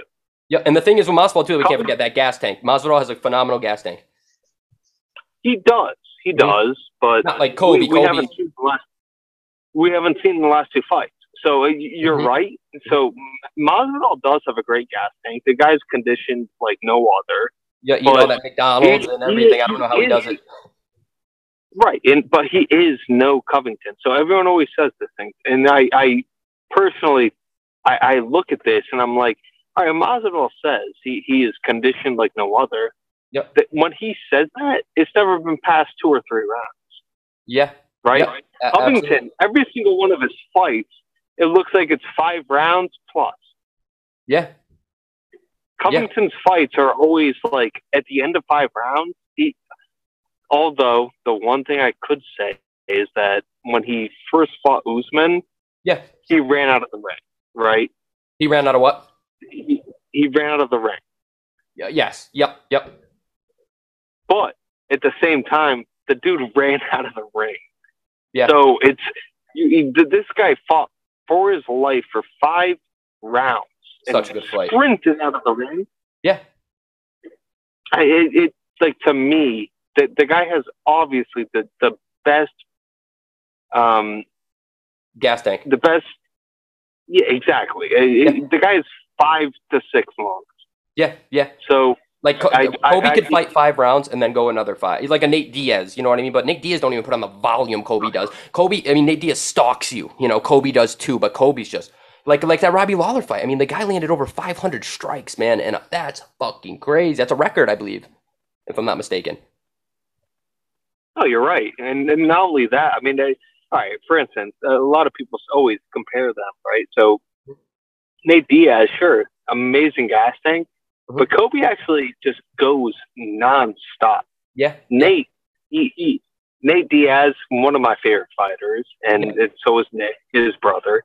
But not everything's calculated with the, like for Nate Diaz, for example, like Kobe, everything he does is calculated. Every little strike he throws is calculated. Nate Diaz is more like, let me tease you, let me piss you off, let me do this. Kobe's very calculated. He's a very smart fighter. Not saying Nate Diaz isn't, obviously. The one thing I will say, though, about watching Kobe's fight, at least against Kamaru Usman, it's not the same for every fighter that he's faced, but at least against Kamaru Usman, is that he kind of has been winging it. He's a totally different fighter against Kamaru Usman. It's funny watching it. It really is, because he's not in control, and it's weird to see Kobe not in control. It's worrisome. It's worrisome to me. Well, like brother, listen. He starts winging it. So listen, bro, like Kobe, a thing that's interesting to me, so Kobe he's not afraid to get in there and trade shots. And the thing is, he's always close in your face, you know what I mean? He's not afraid to exchange. And the thing is, Kobe's not afraid to eat some shots. It's part of his game plan almost. Like, he gets so close, you know he's going to eat some shots, he's going to exchange with you. Masvidal, dude, if he lands one shot, that's the thing. I mean, exactly. That's why I'm worried. You're going to see my whole chin, but you're exactly what you said. The whole point why I'm worried is that if you act that way, Kobe's gonna shut your lights off, right? If you're gonna swing for the fences, and what Kobe does is Kobe's really good at is ducking his head, right? Yes. So he'll duck his head and throw a 1-2, right? Very underrated striker. Right, I think we can agree on. Absolutely. Don't get me wrong, the threat of the takedown helps, but Usman knew damn well Kobe wasn't going to take him down, and they fucking Kobe still, that threat wasn't there at the takedown, and Kobe still banged with him. Well, but even then, I really don't think that Kobe's going to try and take Masvidal down. I don't think he will. See, I think he's not going to try and take him down, because normally Kobe really doesn't go for the takedown. His main game plan is pretty much make you think he's going to do the takedown and then stand up and, land shots and score points. Or do you think that he's going to be so mad, he hates Masvidal so much that he's just going to completely almost forget a game plan? I don't know if this is a game plan, but he's going to stand up and try and fight with him and try and fucking take his head off. No, so exactly. It's all right. You're absolutely right. So what I think that Kobe's going to do is that he's going to try and tire Masvidal out. And I don't think any part of his game plan is to try and take him down. I think what Kobe's going to try and do, and I think he should. Against the fence. He has to. I do too.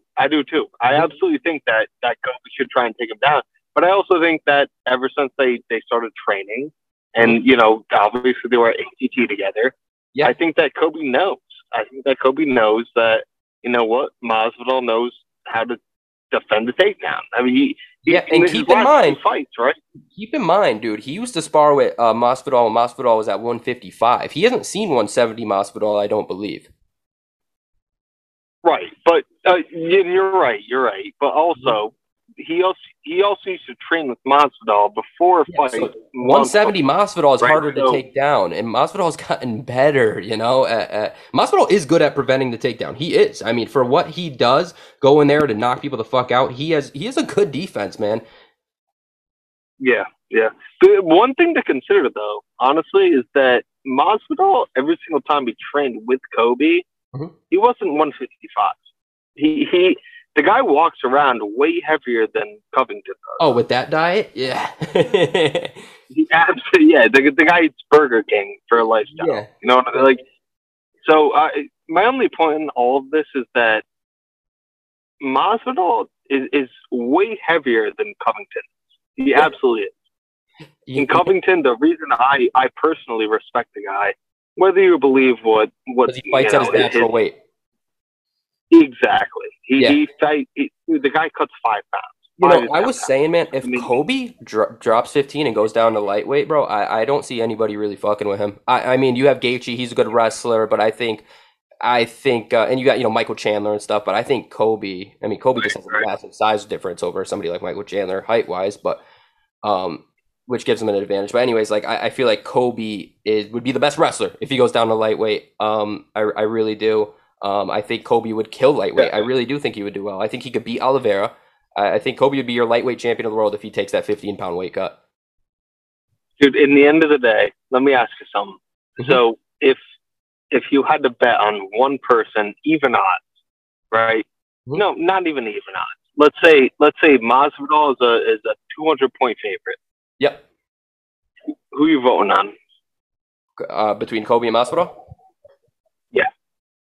I mean, dude, like, who do I think is going to win this fight? If I had to bet, bro, like I'm saying, man, I would not even. Mm-hmm. Let's say 200 points towards Masvidal. Yeah. So the narrative is kind of like switched. Like it's not. I would say I think Kobe, dude. I just don't see. I mean, I could see Kobe losing this fight because I mean, dude, with fighters like Masvidal, there's just always that puncher's chance, bro. Like, call me crazy, bro, but I think Ben Askren beats Jorge Masvidal if Masvidal doesn't knock him out in 5 seconds. I think 9 times out of 10 he does. Yeah, but like, so he always has that puncher's chance. But dude, I think Kobe wins. If you're gonna look at this fight on paper, bro, the smart thing to say is that Kobe wins this fight. I mean, he's. I mean, the only thing Masvidal really has over him, he has striking over him, which I don't want to say it's a significant striking advantage. I don't want to say that. Kobe can fucking strike, bro. So he has power. Here's my only. I absolutely agree with you. But my only thing is that the last few people that Masvidal has faced, right, mm-hmm. is an Olympic wrestler. Yep. In Ben Askren. Yep. Right. So let's say that flying knee does not count. Right. Yep. He had to go 5 rounds with somebody who was an Olympic wrestler. Yeah, and obviously the guy. Go ahead. Obviously, he's done his own homework on wrestling, right? So of course. Not only that, but then he goes to face Kamaru Usman twice. Yep. Right.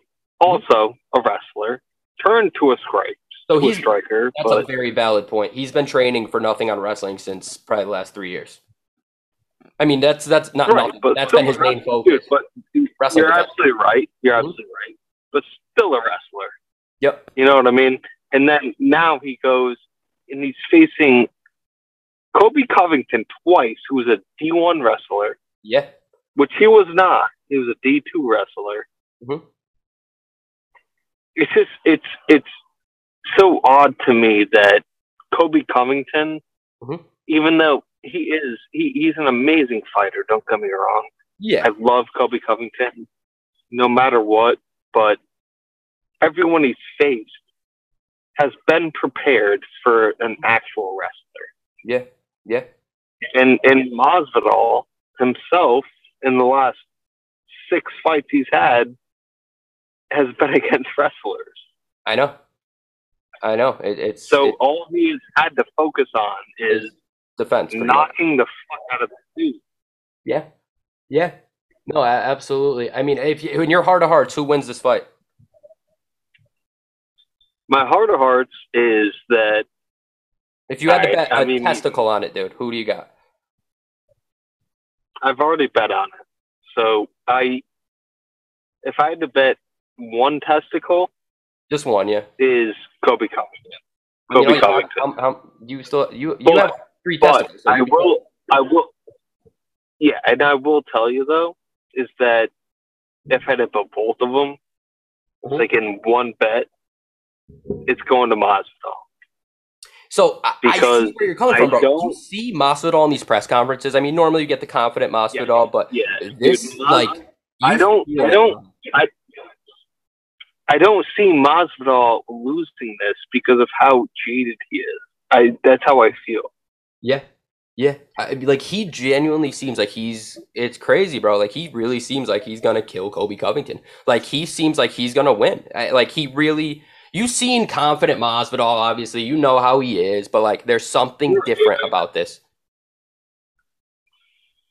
Like he's not saying this stuff to sell the fight. He genuinely feels this way. Exactly. That was the same thing with Askren, right? So with Askren, everyone thought that Askren was going to take him down and just maul him to death with wrestling, right? So within literally 5 seconds, 5 fucking seconds, this guy needed him in the. I know.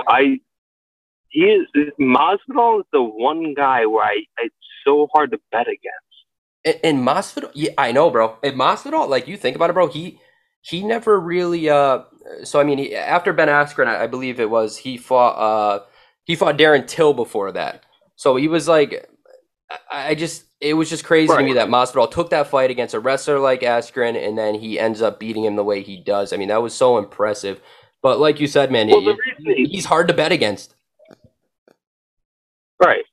Yeah, I feel like the reason he bet against, or he took the fight against Kobe's the safe choice. It's no brainer. He's a safe choice. Yeah, is it even a safe choice anymore? I don't know. I mean, Kobe, last time I checked about an hour ago or so, Kobe is, I believe, a minus 300 favorite. Are you buying the fight tonight? Let me ask you that. Yes, of course. Are you? I am. Yep. So, but have you bet on the fight? Yeah, no, I did bet on the fight. Yeah, I took Kobe. You took Kobe. I did take Kobe. I think Kobe is going to win this fight. Even with the overdog.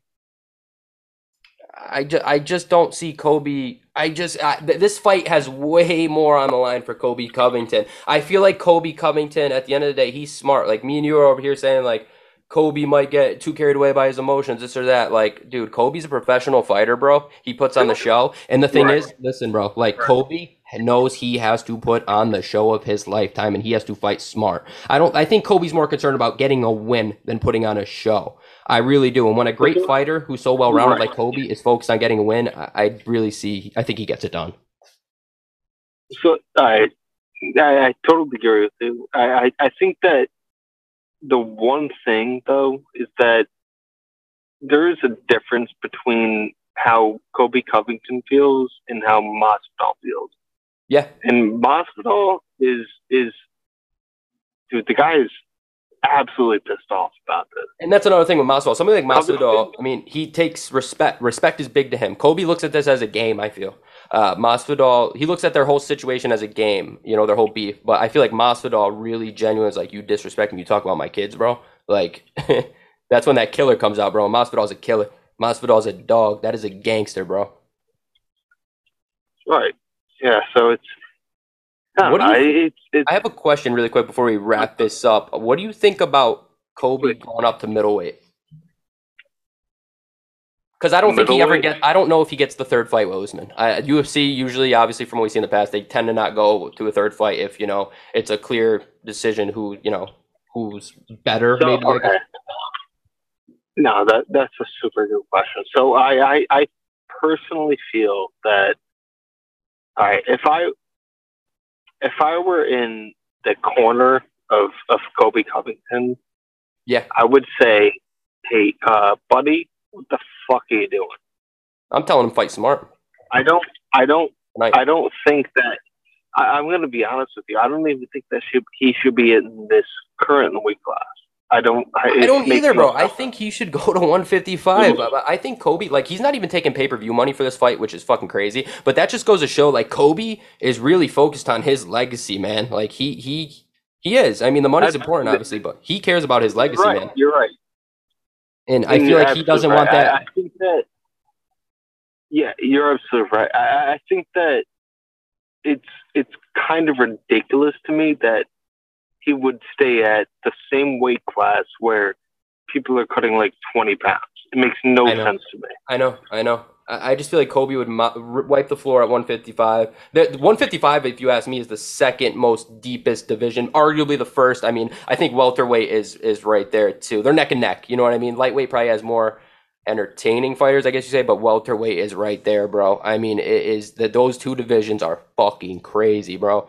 I think Adesanya. So let's talk back to Kobe on the middleweight. I think Adesanya, he has no competition left at all at middleweight. I think there's nobody. I mean, he wiped the fucking division, bro. And he did it with ease. It almost seems. I mean, Bobby Knuckles is really. I mean, Kevin Gastelum too gave him like some comp, but Bobby Knuckles is really the only one that fucking since Adesanya has been champion that gave him a run for his money. I just think that I don't know. I think Kobe can make things interesting if he goes up to middleweight. That make the middleweight division great again. I put Kobe in there and fucking that's a banger with Adesanya. This is Rush Hour Spanish. Yeah, this is something. So if there was a single fight, right? So you can hear me, right? Yeah, I can hear you. All right. So if there was a single fight and Kobe Covington, he's been talking about this shit, is him versus Israel Adesanya. Yeah, I see. He's been talking about it lately. Why? I know. He'd have to put on an extra 15. Does that make sense to you? No, not at all. No, not even a little bit. I think it's either lightweight or you stay in welterweight before you even. Because, dude, Israel Adesanya, they got Kamaru Usman, number one pound-for-pound fighter in the world, rightfully so. And they have Izzy number 2, which is rightfully so. I think those are the two best fighters in the world. Izzy is the fucking Kamaru Usman of middleweight, and I don't think anybody beats, Izzy. Even Kobe moves up. I mean, just the size difference alone, I think, would prevent Kobe from doing exactly what he wants to do to Izzy, no matter how much of an elite wrestler, grappler Kobe is.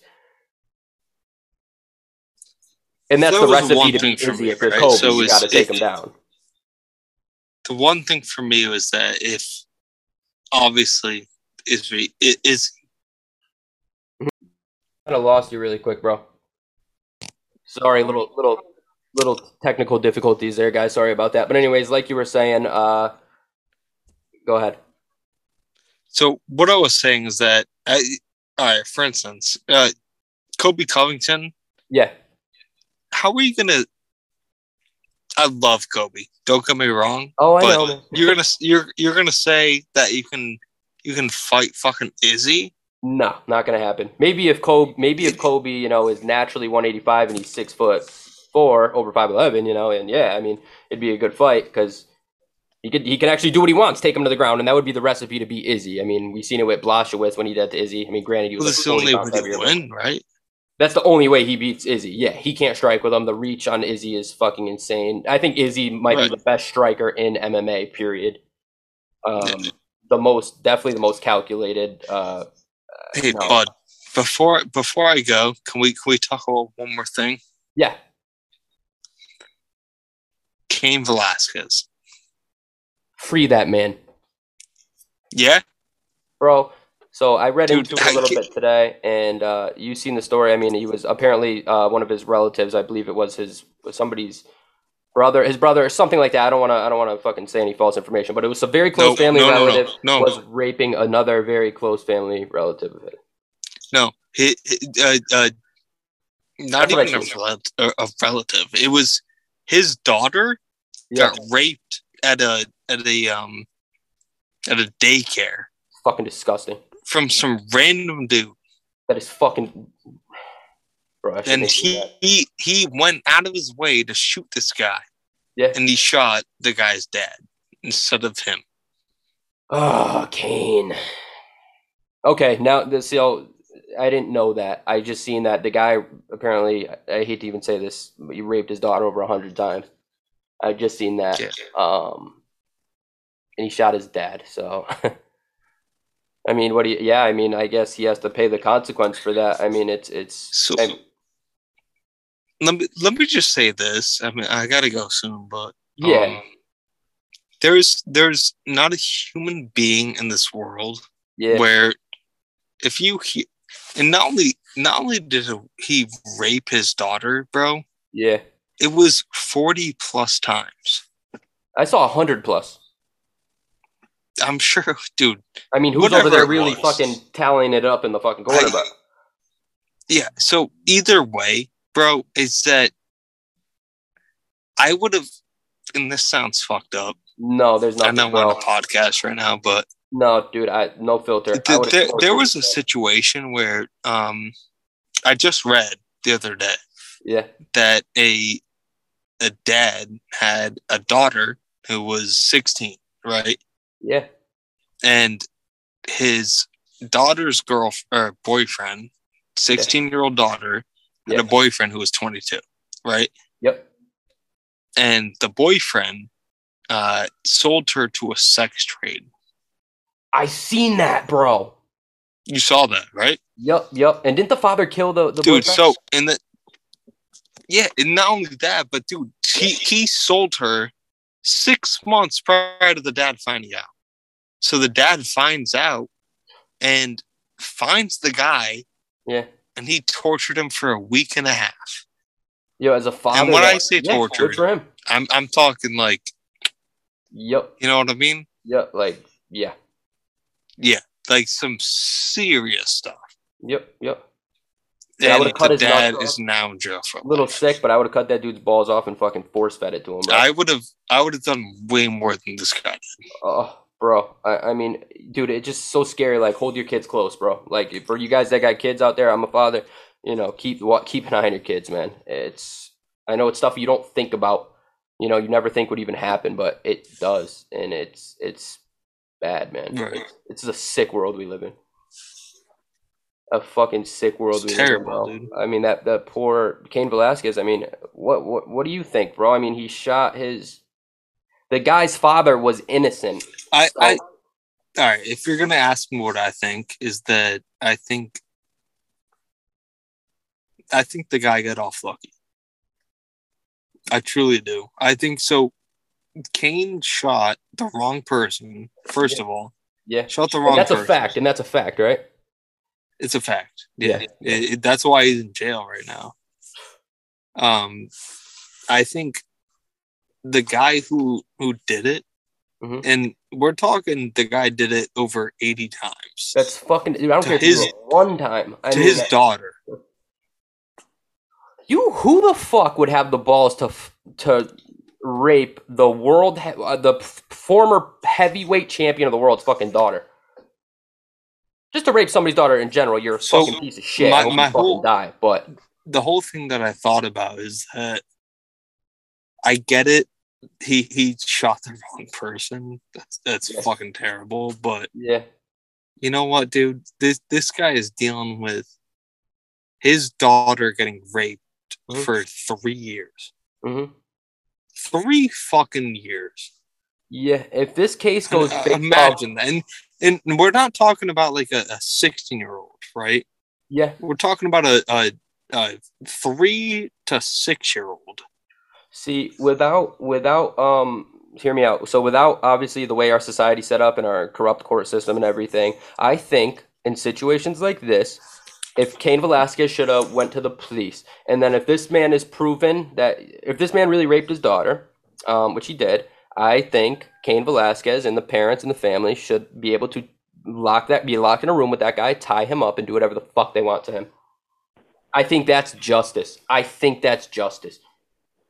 But obviously that would never happen. But I'm just saying in a doing things based off right and wrong, I think that would be, bro, you don't fucking, that is so sick to me how somebody could do that to a fucking child, bro. And imagine that's your kid. Imagine what Cain's thinking, bro. Like, I mean, that your daughter's affected for life, bro, and that's your children. You don't even want them to fall off their bicycle, bro. Like, well, it's not even that, right? So, sorry to interrupt you, but no.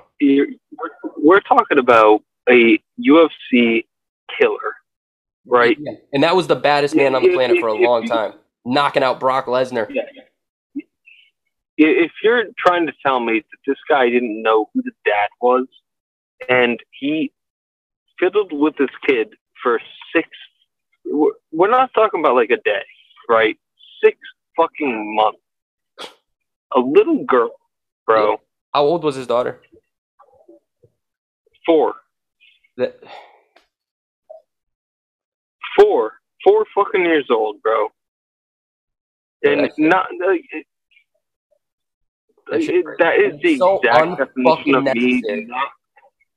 And you know what pisses me off? When this headline came out, I didn't see anything. That's why I wasn't super educated on it. When this headline came out, I didn't see anything really along those lines. I just seen Cain Velasquez goes to jail for attempted murder. So I'm thinking like, oh shit, like he lost it. Like what the fuck? He really went downhill. But then I'm like, if you know Cain Velasquez, you followed MMA for a while. I mean, I followed Cain Velasquez's career. I mean, he was always like a good guy. He always came across as a really good man. Right. Like a killer, but he seemed like he had a... Yeah, go ahead. I literally just watched an interview with him and Joe Rogan. Yeah. 2 weeks before what happened. Yeah. And he was saying that he was taking all these drugs to make him,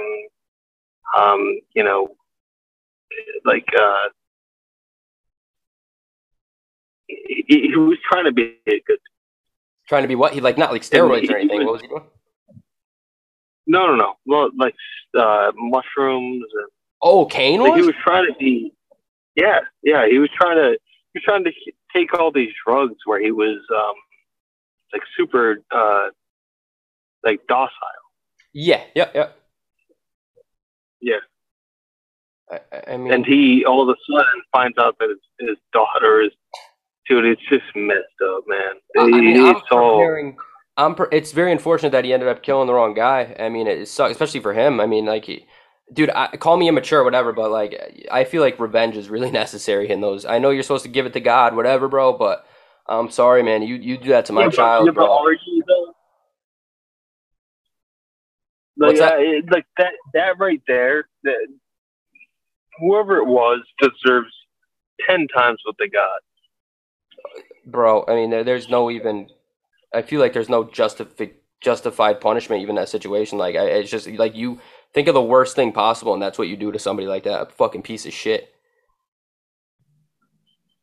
But, bro, I'm going over my time limit right now. Let's continue this conversation here in a couple minutes. But, guys, thank you so much for listening to me and Connor talk on here about the upcoming UFC 272, which we're all so fucking excited for. Connor, just... say goodbye to everybody, and we'll definitely have you back on the show soon. Hey, super happy to be on the show, and very happy to talk to everyone. Hope I can be on it again, and God bless fucking Nick DiPaolo. Love you, brother. Thank you. I love you, bro. Love you too, my man. Thank you guys so much for listening to episode 2 of Nick's Unbolted Melon of Pensive Insanity. It was a pleasure, as always, doing the show for you guys. Thank you again to my guests, John Wallace and Connor Criscitelli. I hope you guys enjoy. Rocco, say goodbye. Bye. Say bye, everybody. Bye, everybody. Thanks, buddy. All right, guys, have a good one.